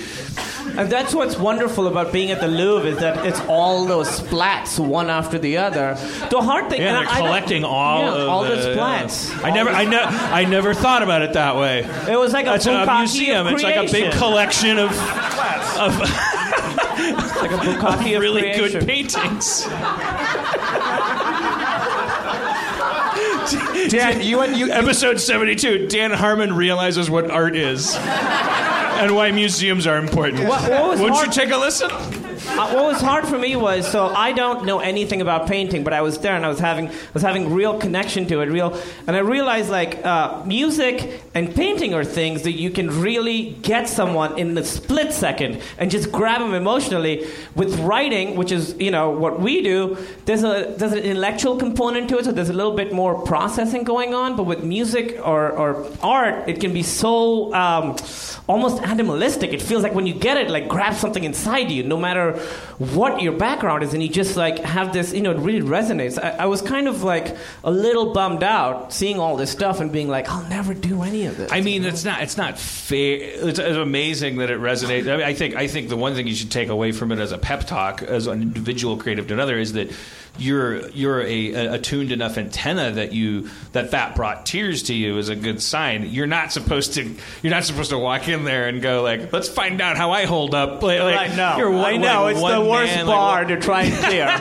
All right, Da Vinci, let's see what you got. But also like, all right, Da Vinci on your best day, like not Da Vinci at an open mic working his shit out. Like, well, what's also crazy is Da Vinci was a scientist, and after he died, they found plans for a helicopter and for solar panels, and but a also for calculator. AIDS. They suppressed it. Bit from column A. People think that Da Vinci's so amazing. The helicopter, the jetpack, AIDS. He designed AIDS, and no one will acknowledge that. Are you jib jabbing Da Vinci? Nothing is sacred. Wolf Blitzer. He had little sketches of AIDS. But it really is. Like he was like a next to the spiral helicopter. I want to go back, Kumail, to the unfinished, because I was in that same room at the Academia. Did you see those? Yeah. Academia, and you see those, and it's really like you see they do seem to be frozen in ice or emerging unsuccessfully. It's very visceral seeing it. But like, to lose funding, they already bought the marble. Well, I bet that's what those rich fuckers were betting on, though. That's the thing that makes me happy about hearing about the half-finished David, is that he had the balls to walk away. Like fuck you, man. Like, I bet that's what they thought. They're like, they probably like bet on his craftsmanship. Like, well, why don't you just finish it anyway? I'm working on getting a loan, and he's like, fuck you, I'll go carve another rock. He was like, I'll go make the Sistine Chapel in Rome, and then he fucking did that. Because I saw the David, and I was like, all right, everyone can have one great day. What else you got? And you see the Sistine Chapel, you're like, oh, okay, also this. Also this. Sistine Chapel got me too. I looked up at the wonderful. There's one, there's the the Judgment Day on one wall, and then you have the God and Adam up there. Which that's the one you see a lot, but that's like 1/50th of the whole thing. Then aligning it are these giant curved parts along the sides, like the railings of the chapel, and they're huge. And he painted upside down on a curved surface things that read absolutely two-dimensionally, like they don't look curved, and they still look three-dimensional surfaces. Yeah. And that was just demoralizing. Like that's unbelievable. But I heard he stole a lot of that stuff from the Sistine floor. And a lot of people don't realize. You never look down when you go into that place, but he took that. Yeah. There's a guy named Harold Johnson that did the Sistine floor, and it's gorgeous. And he did it first. They did the floor first. It looks like perfect rectangles. That's what my friend was telling me. I went to the Louvre, and she was telling me like what to go see, and she was like, and then go see the Mona Lisa, which is fine. And I was like, you just whatever the Mona Lisa, and I don't feel as bad about some of the comments that people make about me online. Yeah. Because people are looking at the Mona Lisa. Yeah, they should have a comment section under the page. That would be an amazing spiritual journey. Yeah, you just go and there's there'd just be some guy goes, seems kind of racist, like under something, and it'd be like, oh, just everyone's gay. I saw the Mona Lisa. It's really small. Dude, people said that to me. It's really small. I was like, that should make it better. It's the biggest. Yeah. It's the most well-known portrait of all time. It's too small. It's a postage stamp, but that's even better. Yeah, well, I just think whatever. People said that to me. Like, is she smiling or not? I can't even tell. Yeah. That really got Will she? Won't she? Guys, I have one word for you. Museum of Jurassic Technology. Oh, yeah, that's great. Hey, don't talk unless you have a microphone. Museum of Jurassic... Do you want to explain what that... Have you been to the Museum of Jurassic Technology? Yeah, I've heard about it. It's like an art installation. It's not real. Not real Jurassic technology. Yeah, it's It's an art installation. Why do you love it? Have you been to the roof? No. Whenever you go to a building, check out the roof first. When you get there, BJ will be there. And he will give you some pinkberry. And give you your next clue. Why? Not everything is The Amazing Race, bro. He's been corrupted by The Amazing Race. Yeah, he thinks life is like, all right. Dan, where's my next clue? When was the last time you cried? When's the last time I cried? I cry. The answer will be absolutely unacceptable, because the answer will definitely be because I'm working on Community. It'll be because while I was breaking a story of my own about my show about people going to a community college. But I cry. I cry when a story works. It's like I'll be going like. And it's a really embarrassing sometimes. Like if I'm in a room full of writers and then I'll go like, well, it's like. And that that works perfectly, because then Troy has to say goodbye to Abed, but then I'll hear my voice doing that, and I feel but it doesn't even, that's a bad example because that sounds sad. It's happening right now a little bit. Well, because I can remember, I can have sense memory of what it feels like for a story to finally something that is not yielding, something that because. Stories like when you're working on them, you're working on this thing, as I've talked about, that it's like, oh, it's just not. It's kind of like I don't know, like some sappy movie about a kid and a horse or something, and it's like the horse doesn't want to eat out of the kid's hand or something. Because it's like this miraculous moment when this thing is behaving properly because it's finally chosen you and it wants to do something, and you're like Jesus fucking Christ, I've been like the pain that I've gone through. That's it. It's an emotional reaction. It's sort of like there's salt water squirting out of your eyes. Whether what you specifically broke was a truly sad moment about a character loving his father or something, or just a fart joke. It could really, if it clicks, it kind of is an emotional experience for me. Catharsis, yes. Just yell anything out. I'm crying up here, and guys just connecting dots verbally. That is that's what made me cry about that painting, was that moment when it finally is like, oh, I'm done. And that's what you're talking about, is that moment where you're like, I mean, there's a lot more work to do, but where you're like, oh, I did something, and this works, and it's beautiful. Yeah. It doesn't even have to. Yeah, it doesn't. I remember. I wish I could store all that information so I could study it, because, like, what 80 plus whatever episodes of Community going through that process every time. There's been so many wasted tears, so many times when it's been like, we got it, and like feeling so good about something that ends up being like, ah, shit, this doesn't work. It's funny. Like we toil at the feet of this thing that just taunts us. Jeff, do you want to answer? About crying? Yeah.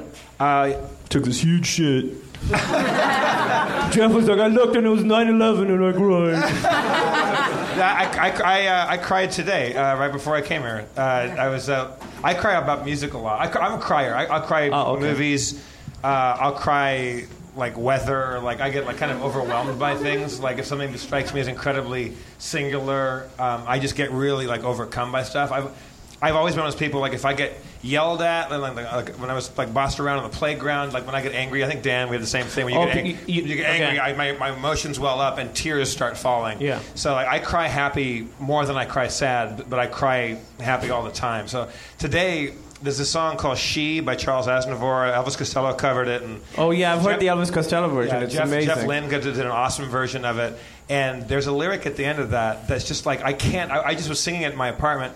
And I get to the end of it, and I can't even talk. I can't sing it. I can't even my throat closes up, and it just makes me start crying. And what it is, it's just beautifully written, and it expresses it. It's a little turn that it makes, where it's like it's not she. When it goes to me, then he goes me. I'll take her laughter and her tears and make them all my souvenirs. And like when it becomes about like this is the effect that she has on me, then it becomes way more about she. And that every time, there's a lot of songs I'll sing in the shower and stuff like that. All of a sudden, I just have to stop, and I realize I'm sobbing. Like music overwhelms me all the time. Do you the album that always makes me cry is? Do you guys know Warren Zevon? And everyone knows Werewolves of London and stuff. Actually, I almost played a Warren Zevon song tonight. His last, he found out he was going to die of lung cancer, and he had 3 months to live, and he was like, I got to make a fucking album before I die. So this album is his like goodbye to the world. It's called The Wind, and it's so beautiful because you could hear that he's very weak. And he has such a great, he's so at peace with it. Like, when he did the press conference to announce that he was going to die in 3 months, he said, in his press conference, I just want to live long enough to see the new Bond movie. I hear they're taking it in a new direction. No pressure. And that was Casino Royale, so they did. They took it in a new direction. Yeah, he must have really. Yeah, special thanks, Warren Zevon. But that album was really, really good. There's this album, one song called Keep Me in Your Heart for a While, which is like, it's not like a grand thing. It's like, I'm going to die soon. Just keep me in your heart for a while.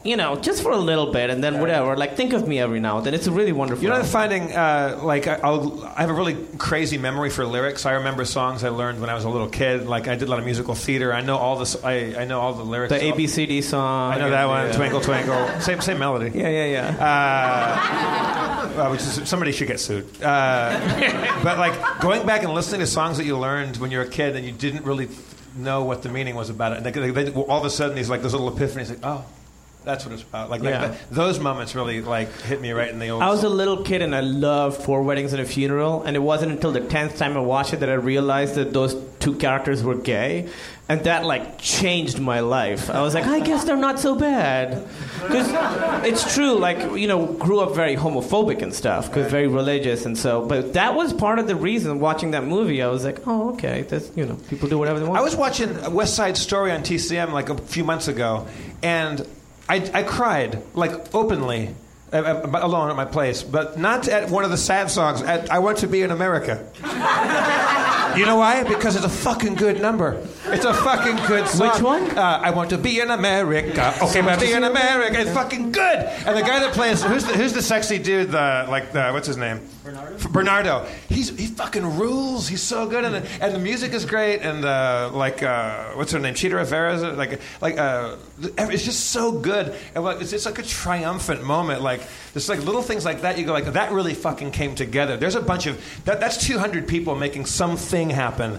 That's another thing that always gets me is is when it's humanity working as one thing. Like I went to a space shuttle launch and it's moving. Yeah. Like there's 6 people on that fucking thing. Yeah. And like it's like I just sobbing, crying. Yeah. And there was a guy next to me, and he's a colonel in the Air Force, and he was sobbing, crying. He had a friend on board that thing. I thought he turns to you, suck it up, pussy. Let's get this bird in the air. We're not going to do it with your tears. He's standing next to me. I knew, like, we had talked about it before. He goes, he's got a buddy on board this thing. It was like the last launch of Atlantis, I think, or second to last. Supposed to be the last, but they added one more, I think. And so when it went up, I was just like, my jaw hit my chest, and I was just streaming, not like crying, just a steady flow of tears. Like, I've never really cried like that. It was just complete awe. I mean, it's crazy to think that, billions of years ago, the sun supernovas, and like one piece of dust or whatever settles where Earth is, and it just happens to spin and cool. The hot gases spin and spin for eons, and then they cool, and it sort of forms Earth, and it just happens to be habitable. Cut to us, like, launching shit into space. And next to me is this guy who looks like the Great Santini. He's a badass, pilot, test pilot, tough guy, ex-astronaut. And I know he's got a buddy on board, but he's being very sang-froid about it, and very like. And he was saying people don't really cheer. Like, just so you know, when it launches, a lot of people cheer, but the people that have been to these before, they don't cheer until the solid rocket boosters detach. Sure. Because when those are still lit and they're still attached to it, anything can go wrong, and there's no way to abort it. Once they release, there's a possible way if things go wrong to have them return to the landing site. They're going into space against God. Yeah, and things can go wrong. And they're strapped to a bomb that they can't turn off until those run off. And like once the SRB is detached, then there's a way for them to nose over and do a return to landing site, which has never been done, thank God. Did you tell him that there's a traditional, there's things that can go wrong when you're telling people how to cheer? I was asking him a million questions. Okay. I wanted to know everything. If that was unsolicited, I'm sorry. He was just saying, I said, how many of these have you been to? Then I find out that he is a pilot and he's got a buddy on board. So, and I was just like, were you here for the Challenger? He goes, yes, I was. I go, what was that like? We talked about that. Oh, my God. And so that's when he's saying, it's like, since then we don't cheer until the SRBs are released. And I go, oh, yeah, that's wow. And so when I was having my own moments, and I'm filming it very poorly on my iPhone, with just like not looking through it, but just like holding it up kind of in the direction of it, and I'm crying. And I look over, the thing that got me, among all the things, was this guy was going, go Atlantis. Go Atlantis. Like crying. Yeah. He's just like, make it.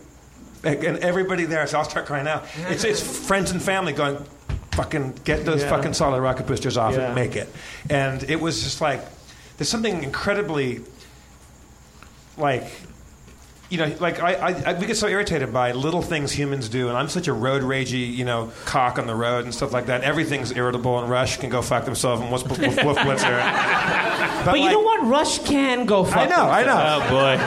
But the thing is, the beauty of, it doesn't have to be people going into space, which is the craziest thing in the world, but it's just crazy to go, it's a very human moment where I just go, we're awesome. We're really cool. Yeah. And we have so much mental capacity, and it's very difficult to do all the things we do. I don't know how you put lead in a fucking pencil, but there's heroic shit that goes on to every little thing that we do. And it doesn't have to be going into space to make you realize that, but there's so much natural heroism that's the stuff that always gets me.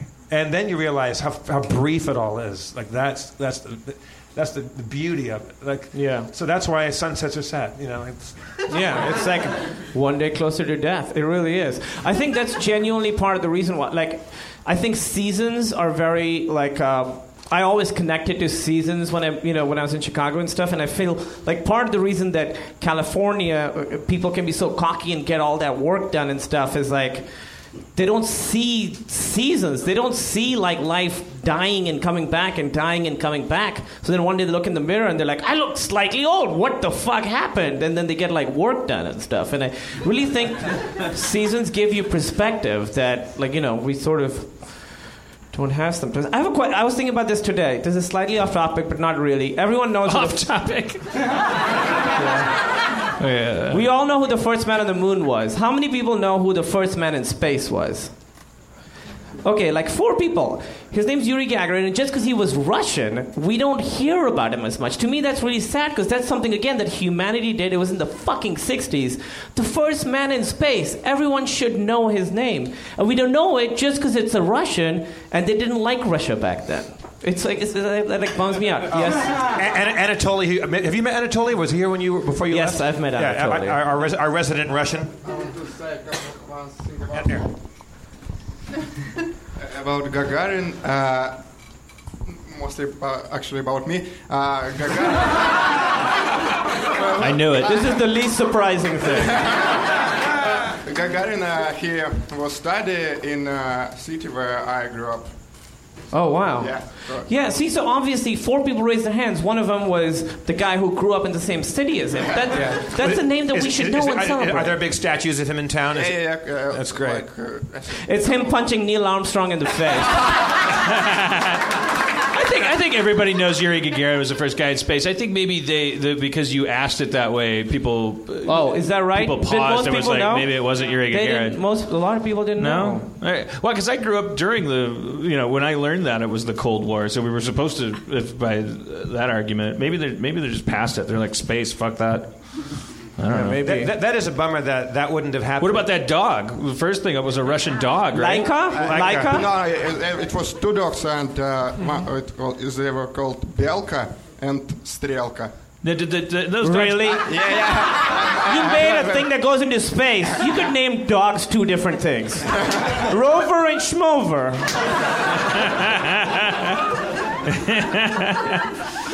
No, those dogs, Anatoly. I'm asking him like he was there.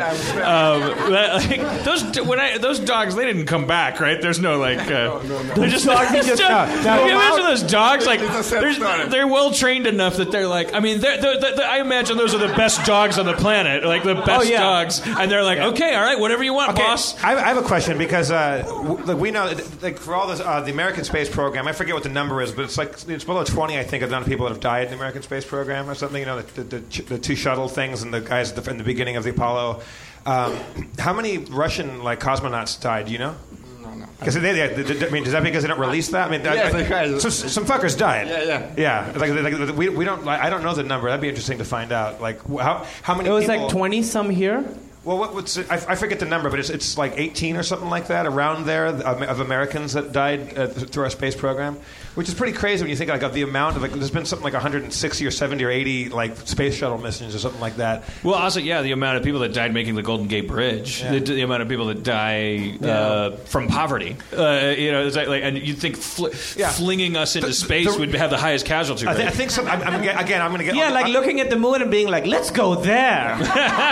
People are going to die. I'm going to get all the numbers. The cause of a lot of death. I'm going to get all the numbers wrong, so forgive me. But I think maybe 7 people died in the construction of the Golden Gate Bridge, which was considered an engineering marvel because the rule of thumb back then was 1 person dead for every 100 foot of span. That was considered like feasible and okay insurance wise and stuff like that. The fact that only 7 people died and how 1,300 feet or whatever, not more than that, it's way more than that. It's that was considered we did it, and we put fuckers on the moon and when only 3 people had died. I hate to be cynical, but it's really expensive to kill an astronaut. It's a lot of training. A poor guy can die making a bridge, and that's what it is. That's my point. That's why I'm ranting about. That's a danger of capitalism. The idea that $1 is worth something is great and gets all kinds of shit done. The idea, but unfucking capped without some rule above it that a human life is absolutely not only worth more than anything, but that the president's human life is actually worth as much as we can wrap our brain around this. The president's human life is worth the exact same amount as the guy whose breath is terrible in the cubicle next to you and the guy that looks creepy outside the 7-Eleven. You don't have to want to be his best friend, but the idea that his human life is actually it's all equivalent that. All we have to do is put that in place over capitalism. Let capitalism run under it. You wouldn't have stuff like that. Okay. By the way, Anatoly's wearing the cat shirt from the sexy guy. Anybody else wearing the cat shirt from last week? No, just one. What's the cat shirt story? There was a gentleman named Andrew. Is Andrew here? No, a guy was last week. We mentioned him He because just goes to different cities trying to get people to wear that shirt. He was in the front row, and he was in a wheelchair with arm brace crutches, and he had that shirt on.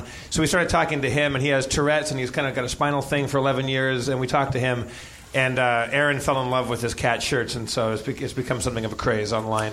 All right. Wow, that's cool. We've run rampant. BJ, do you know where we are? Yeah, cat shirts. Okay. It's time to bring Spencer out for yeah, sure. Yeah. Oh,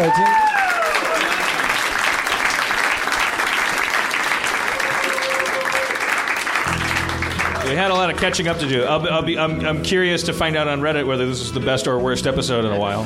It's had a lot of stuff. Yeah. This episode has had everything.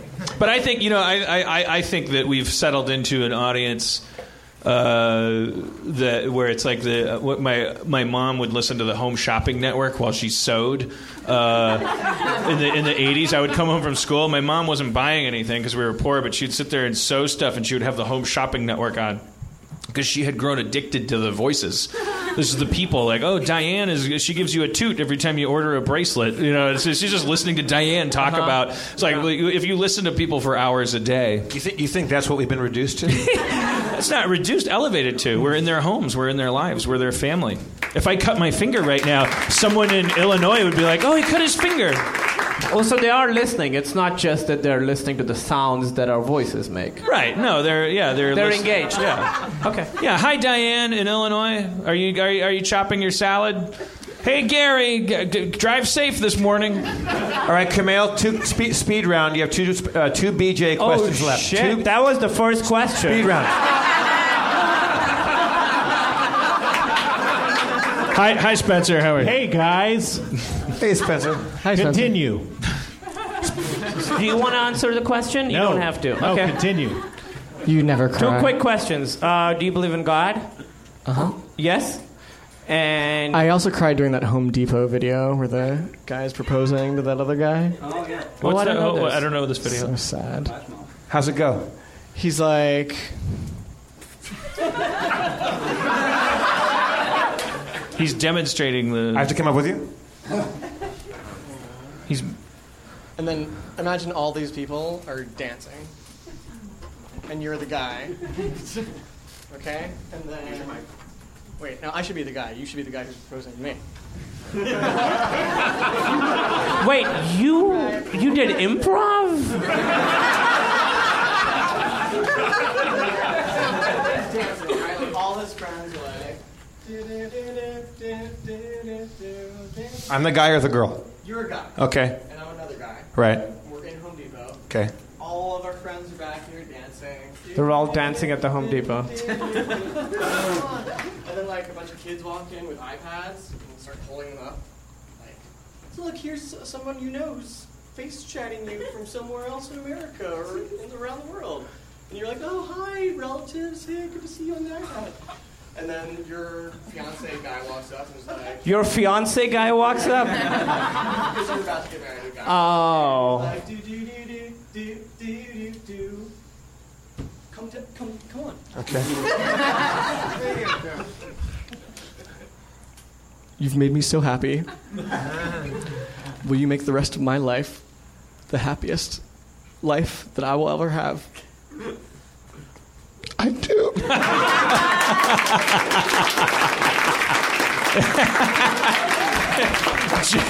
Jeff and BJ are both really actually crying. You just gave me your Home Depot card? What is this? BJ, everybody. Thank you, sir.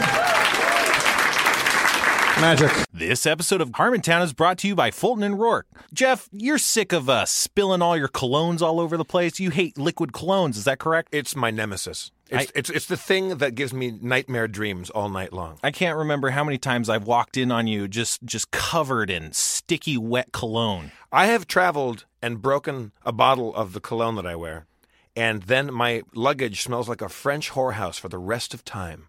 Yeah.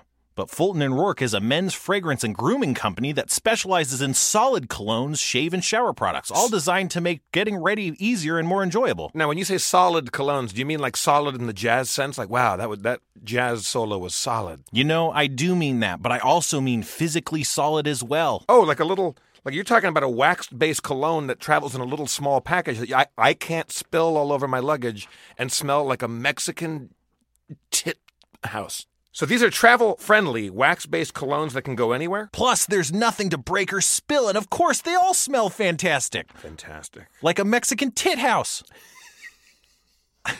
I mean, there's different levels of Mexican tit house. I mean, there's the high-quality ones. There's the ones that you wish you didn't go to. Right. Yeah. Titas fantásticos. Is one of their fragrances called Mexican tit house? Yeah. Que fantástico. Fulton & Rourke's bar soap is designed to exfoliate the skin with or without a washcloth. Also, you don't even have to touch it. It comes and does it in the night. Well, that's amazing. That's literally unbelievable. Did you know, Spencer, that GQ magazine just named their shave cream the very best on the market today? Well, yeah, of course I knew that. Why would you ask? I mean, who am I asking? I mean, this guy, you go to his house, it's like an episode of Hoarders. So many back issues of GQ magazine there. Right, and I got to tell you, my house is made out of bricks of cologne. Wax-based cologne, I hope. Yeah. Try it yourself at FultonandRourke.com and save 15% off your purchase by using the code FERAL, F-E-R-A-L, at checkout. That's Feral at checkout. Smell good for once, you fucking bums. Fulton and Rourke, get your smelling good. Fulton and Rourke, time to get your stink on. Off. Get your bad stink off and get your good stink on. Fulton and Rourke. Not by Menon. Different corporation. By Fulton and Rourke. Let's bring Aaron McGathy up to the stage. Aaron. I got a little cheered up if I'm interpreting that correctly. It's a viral video of it's a same-sex couple proposal. It certainly wasn't our reenactment. It did make me sad because it felt like a little Golden Railroad spike. Like, I imagine my mom watching that then, and going like, oh, that's how you win. Those are the victories. When my mom goes like, oh, they're just like us. Like that makes me cry. It's like seeing the romance. If you could drag your mom to a gay wedding, this issue would be over. Because believe me, they're more romantic than, we've talked about it. All right. Hello, Aaron. Hi. Did you get your hair colored? Is that new hair? Yeah, it's a little too purpley. I like it. Looks good. Oh, thanks, Jeff. Purpley. Oh, thank you. Good. It's like it worked. I feel like a fool now. All right, real quick because we're getting late on time. Aaron, last time you cried? I mean, I cry all the time. Constantly. The last time I really sobbed was watching the Stella sisters who are on Nashville. Oh yeah. Yeah, we've talked about this. These two little girls, Lennon and Maisie Stella, they're sisters and they sing a cappella. And the way that they look at if I start talking about it, I'll cry. How the old way are that. they? 2 and 3. Okay, little. Okay. But no, they're not 2 and 3. They're 6 and 10 or somewhere around 8 there. and 10. I mean, and they have one where they're playing with like 2 tins of margarine, like as percussion, and they're probably in their 40s now, but like they've been around. No, okay. Not literally, but the way that they look at each other as sisters, the way that they admire each other, makes me sob. But also paintings and. Yeah. Dan, you want to grab the character sheets and let's get this underway. We have precious little time for Spencer and D&D. Let's lightning through this D&D. We got to catch Chris de Burgh up on his recent exploits. Yeah, tell me real quick what happened. Oh, do you do that? I don't really say any Chris de Burgh specific things. I don't think. I think you can jump right back in. We have a skeleton. Yeah, sure. We have a skeleton army. We put on a big dance routine. I was there for that. Oh, you were there for that? Yeah, the dance routine. I was there for their dance routine. Yeah, so we fought a bunch of blob monsters and Gugas, and I think it's all pretty self-explanatory. All right, Spencer. What? Take it away. Oh. Okay. Oh yeah, you have a ribbon knife now. Do you know about that? I mean. What? You have a knife that already. You guys. You never have to tie a rope to your dagger again. Oh. I have a new story for the last time I cried.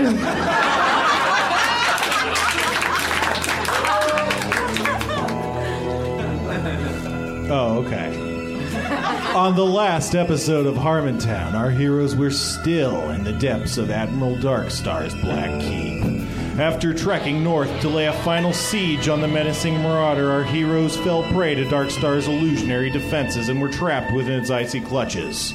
After reuniting, the party defeated a snowflake imp and then charged up some stairs, encountering a porky demon in front of a room full of buttons. After dispatching the hellish hedgehog, our heroes set to work, pressing buttons and releasing terribly dangerous fluids until they stumbled across one that unleashed the 23 flavors of refreshing satisfaction that is Dr. Pepper. Filling the room with Dr. Pepper, our heroes floated up towards a hole in the ceiling in the sticky, effervescent embrace of success and the taste that Amazon site reviews call great tasting. The party crawled out of the hole and onto the floor of a great hall in a great metal castle. They were in the Black Keep. But what would they do? I don't know. Thank you, Spencer. Spencer Crittenden, as always, brought to you by Dr. Pepper. 100% immersion. I'm just calling it out. Okay. Yeah, so you guys crawl into the hall of a dark keep. After you exit from this hole, you feel the nurturing Dr. Pepper has healed you. You regain all your lost hit points. Okay. Nice. All right. Wow, I feel so refreshed. Me too. I'm more of a Mr. Pibb guy. It's Pibb Extra now. Oh, is it? Yeah. You guys, Did you hear that? You guys and gal, we finally made it. This is the Dark Keep. This is the stronghold of Admiral Darkstar. It's quiet. Too quiet. I'm scared.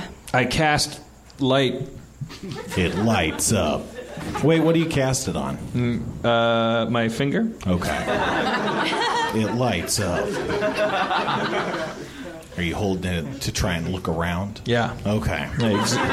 Examine my surroundings. You can see there's a large double door to what I'm going to call, for sake of reference, the south of this room. You also see a wooden door on the east and on the west, and there's a staircase leading from the north. You just crawled out of a hole roughly in the center.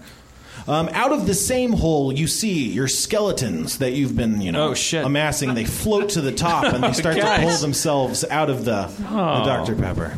Do we still have all 50 of our skeletons? Would you like to count them? I count skeletons. You only count 46 somehow. Okay. You're going to make an omelet. Yeah. Recount. 46. Okay. I'm sorry, I doubted you. It's okay. I was hoping you were wrong. I didn't want to think. Yeah, what happened? We lost Huey, Dewey, Louie, and Scrooge. Fellas, that staircase, I guess, should be the first thing we check out. But behind you hear the double doors flying open. Whoa! Out charges a well-armored warrior. His breastplate is dazzling gold, and he wears a great green cape and clutches a blue gem on a rope in one hand. Speaketh your name and intention. I am Lightfinger. No, that's not true. My name's Sharpie. I don't want to start our relationship with a lie. As he dashes in the room and looks at your glowing finger, he says, Asmodeus's pissant demons, leave now or die where you stand. You have us wrong. You have us wrong, my friend. None of us are pissants. Oh. My finger is only illuminated from the power of truth. The devil's illusions work great tricks on my mind. Hey, look into my eyes. Do you see a devil's illusion right now? Yes. Okay, look into my eyes. Do you see a devil's illusion now? Not as much. Oh, okay. All right, we're... Okay. All right. We go down the circle. We go down the line. I mean... Keep looking in. It's still about the same. Okay, what does his face look like? He looks, it's gleaming and bright. He has like a plus sign that's just glowing on his face. It's weird. Listen, how many people have you encountered since your travels here that have told you that they're here to destroy Admiral Darkstar? The last room was full of people such as that. And they turned on you? And I destroyed them. Okay. Did you really check your math before you destroyed them? Because you're in the Black Keep of Admiral Darkstar. That makes you one of his dark minions. Yeah, but it hasn't turned out to be that deceptive a place. You know, it's sort of like, hey, I'm in an ice pit. Oh, I'm in a soda room. Like, we haven't encountered a lot of like, holy shit, it's my uncle. No, it's not. That's your experience, man. But yours has been one of like, holy shit, like a hall of psychological mirrors. Like you've been running into people that seem like they're cool and then turn out they're not. Yes, and this seems like it's the third in a 3-trial set. No. No. Are you here, sir, to kill Admiral Darkstar too? That's why I came to the north. Okay, yeah, team up with us. Ask us questions, and we'll answer and our answers will prove that we're not the demons. May I speak on behalf of my friend? We love tying ropes to things. How does your gem rope thing work? It looks really cool. Yeah, it looks really, really cool. By the way, I've been thinking about getting one of those plus signs on my head, so... That's the mark of my god. Wait, what's your name? My name is Callus the Magnificent. Oh, appropriate name, sir. Yeah. Callus, that doesn't bother me. Well, listen, how many demons have done this? And I get on my knees and I open my throat to you, sir. Strike me down. Okay. Okay. Can we have a sidebar, Sharpie? No, that's what demons do. We owe this guy proof that we're not demons because he's had 2 encounters with demons. So now everyone in the world has to bend over backwards for him. Well, fine. Fucking cut my head off or let's move on. Okay. Can I just do a sense motive on Callus? I mean, sure. Okay, I try to sense motive on him. His motive is to defeat all the demons and end Darkstar's reign. So he's a good guy. So as far as I can I'm tell. still doing it. I'm waiting. I mean, you remember time is money, Callus. This is a good point. I don't think any demons have done this before. Jesus Christ. I get up and dust myself off in that really aggressive way.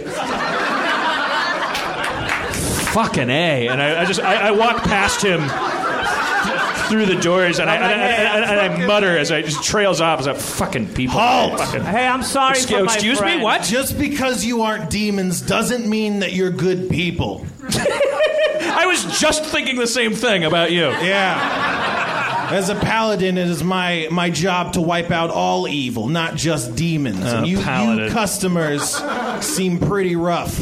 Yeah. No, we're good guys. I use my diplomacy, and I look into his eyes, and I take out my rope, and I tie it to my bedroll, and I look to my pals and give them a, like... it's gonna be fine. I look confused. Okay, we give her the look we normally give her when she gets out one of her arts and crafts. I mouth I'm sorry to the guy. Callus the Magnificent. I look at him and use my diplomacy, kind of go, see, we're not that tough. I've known better than to take a trapped item before. No. I know. I use my diplomacy, and I say, Callus, I offer you this bedroll and rope representing the tie to our home that we are making vulnerable. I say, if we weren't good, would we put up with this shit?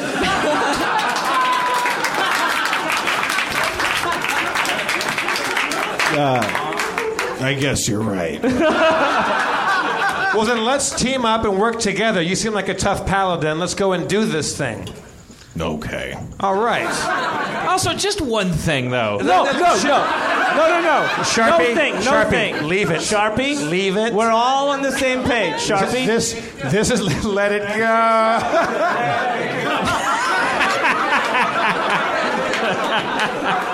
Last time you went on one of these, you got stepped on by a giant. The healing choir of... That's not immersion. All right. Yeah, exactly. I'm immersed. I'm just saying. All right, the guy's Sharpie. It's pretty picky. Cool. For All right. a guy that's alone. All right. He wants to fight with the demons, but he wants to find the best allies in the world. Callus, what is your? Why do you want to defeat Admiral Darkstar? Because the Shard of Truth tells me so. Fair enough. Yeah. Okay. All right. Cool. All right. So where are you coming from besides two encounters that bent your mind? We don't need this. He doesn't need sass. Let's not sass him. I'm not sassing him. I feel like you're sassing him a little bit. All right. Look, I'm just I've had a swam in cola. No, dude, I'm with Sharpie. I'm with you. I understand, but this guy, he doesn't know where we're coming from. Let's just put our best face forward, and then once he trusts us, then we can have the talk with him. Hey, you come across a little weird right up top. What did you see in your travels, Callus? What? I pat him on the back as if to say thanks. I don't see how that's relevant. Oh my God! What? Where is it? Just listen. He's a dick. He's a total dick. Tell me, you guys. Why do you control a skeleton army? I'm pretty sure, not pretty sure, I know for a fact that skeletons cannot be created without great evil being done. We made a deal with a frost giant who said that we could team up, and he didn't really help us a lot. He tried to kill us all. You've contracted with a dark force. Nope, he's not a dark force. Have you been to Fornheim? I can't. The frozen city? I've heard tell of such a city. Well, they're not great people either, but they're not dark. Yeah, they killed him, but then they brought him. We did a Busby Berkeley musical. It's a whole thing. You don't need to get into it. I go over and examine. You are undead? Are we our undead? skeletons No. are. No, listen, it came out wrong. He's No, our skeletons are undead. Dadoy. They're skeletons, and they're moving around. Your compatriot said you were once dead. Okay, all right. I was wrong. He was dying. He was dying. He was so almost dead. I'm dead inside. I had a dad like you. Okay. Sharpie. That's Sharpie. Leave it. We don't. Who was a great I'm not man? looking at him. I'm not looking at him. I walk over and examine the eastern door. The eastern door. You go over to examine the eastern door, and he's like, I wouldn't go there. Okay, let's take his word for it. All right. So what do you know about the eastern door, Callus? Oh, demons roast on the east. Well, if they're roasting, that's good. Well, I mean, they're eating. Oh, okay. I thought they were being roasted. No, they do the roasting. All right. So the objective, Callus, is to go to the demonless door? I don't know. Which doors have you been to so far? Which area have you not explored I yet? just know the east. I go to the southern door. That's where I came out of. Okay. All right. Jesus, you just said you've only... Hey, listen. Okay, No, the now western door is it. Listen. I'm on your side now, Sharpie. This guy is No. chapping. This alliance is uneasy right now. Let's wait. I do a big sarcastic tiptoe over to the northern door. Like, is this okay? And then I laughed at him. He's so funny. He doesn't respond. Okay, I examine. I do a perception check on that door. There's a large handle. I try the handle. You try the handle, and as you grab it, you feel a sharp prick. You pull your hand away, and you see a needle is poked out of the door and stabbed you in the hand. Why before retracting in the door? Uh-oh. This perception check should have showed you that there was like a needle on it. It just showed me there was a handle. It didn't show me anything else. Yeah, it just popped out recently. Am I cut? Oh, yeah. Uh-oh. Are you talking about the northern door or the western door? The northern door. What's your fortitude save there? My fortitude is 8. All right. Everything's fine. Hey guys, this door has a needle on it, but I feel like I dodged a bullet on this one. Can I go grab it, but not where the needle comes out of? Like the different part of the handle? Sure. Because it's clearly an important door if it's protected by a needle. Right. So I grab the other part of it, and I open it. Okay. You see stairs that go up. Guys, do you want to go up some stairs? Yeah. What do you think, Callus? I think I'm going through the other door. Which door Okay. is that? What door? You know what, Callus? The west. The western door. You're going through the west door. Yeah, I'm going there now. Why? Callus? Why? Because you guys don't know what you're doing. Oh, do you? Yeah. I'm sorry. Well, can we be your minions? He then? starts stomping towards this western door. Let's go I with stomp him. after him. But I imitate his stomping. He throws open the door. Is there a needle on it? Inside is nothing but darkness. Yeah, a good choice, Callus. Tasty pick. He stops. He gulps a bit, and he's like, "You guys suck. You don't know what's up. I'm going through this door. And you guys can't come." What? We can't come. He charges through the door and slams it shut. All right, you know what?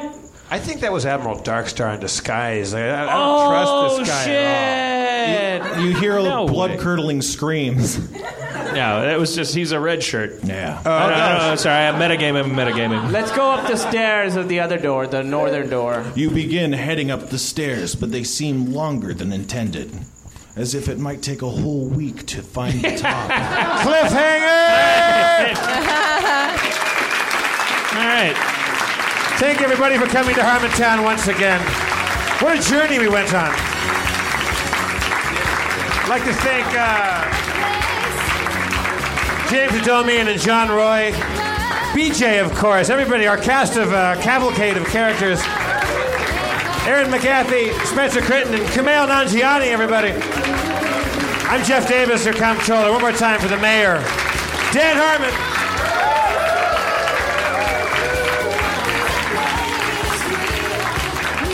We walked up a whole staircase. See you guys next week.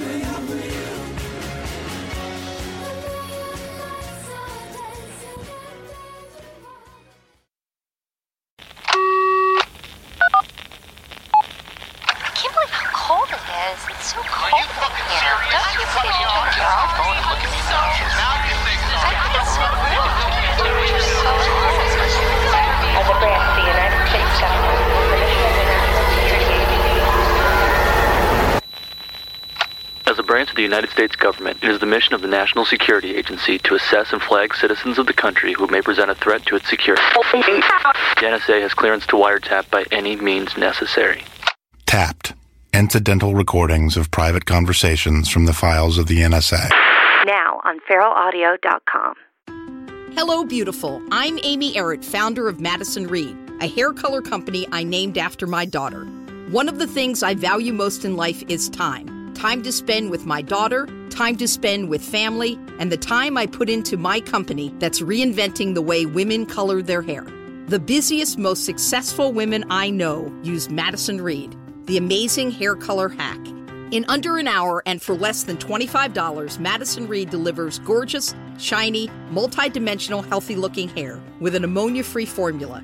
You'll look like you just came from a salon, but the reality is you have more me time to do what you love. Things get busy. Let us take care of you and your hair. Find your perfect shade at madison-reed.com and get 10% off plus free shipping on your first color kit. Use code NEW. That's code NEW. Try it. Love it. That's the beauty of Madison Reed.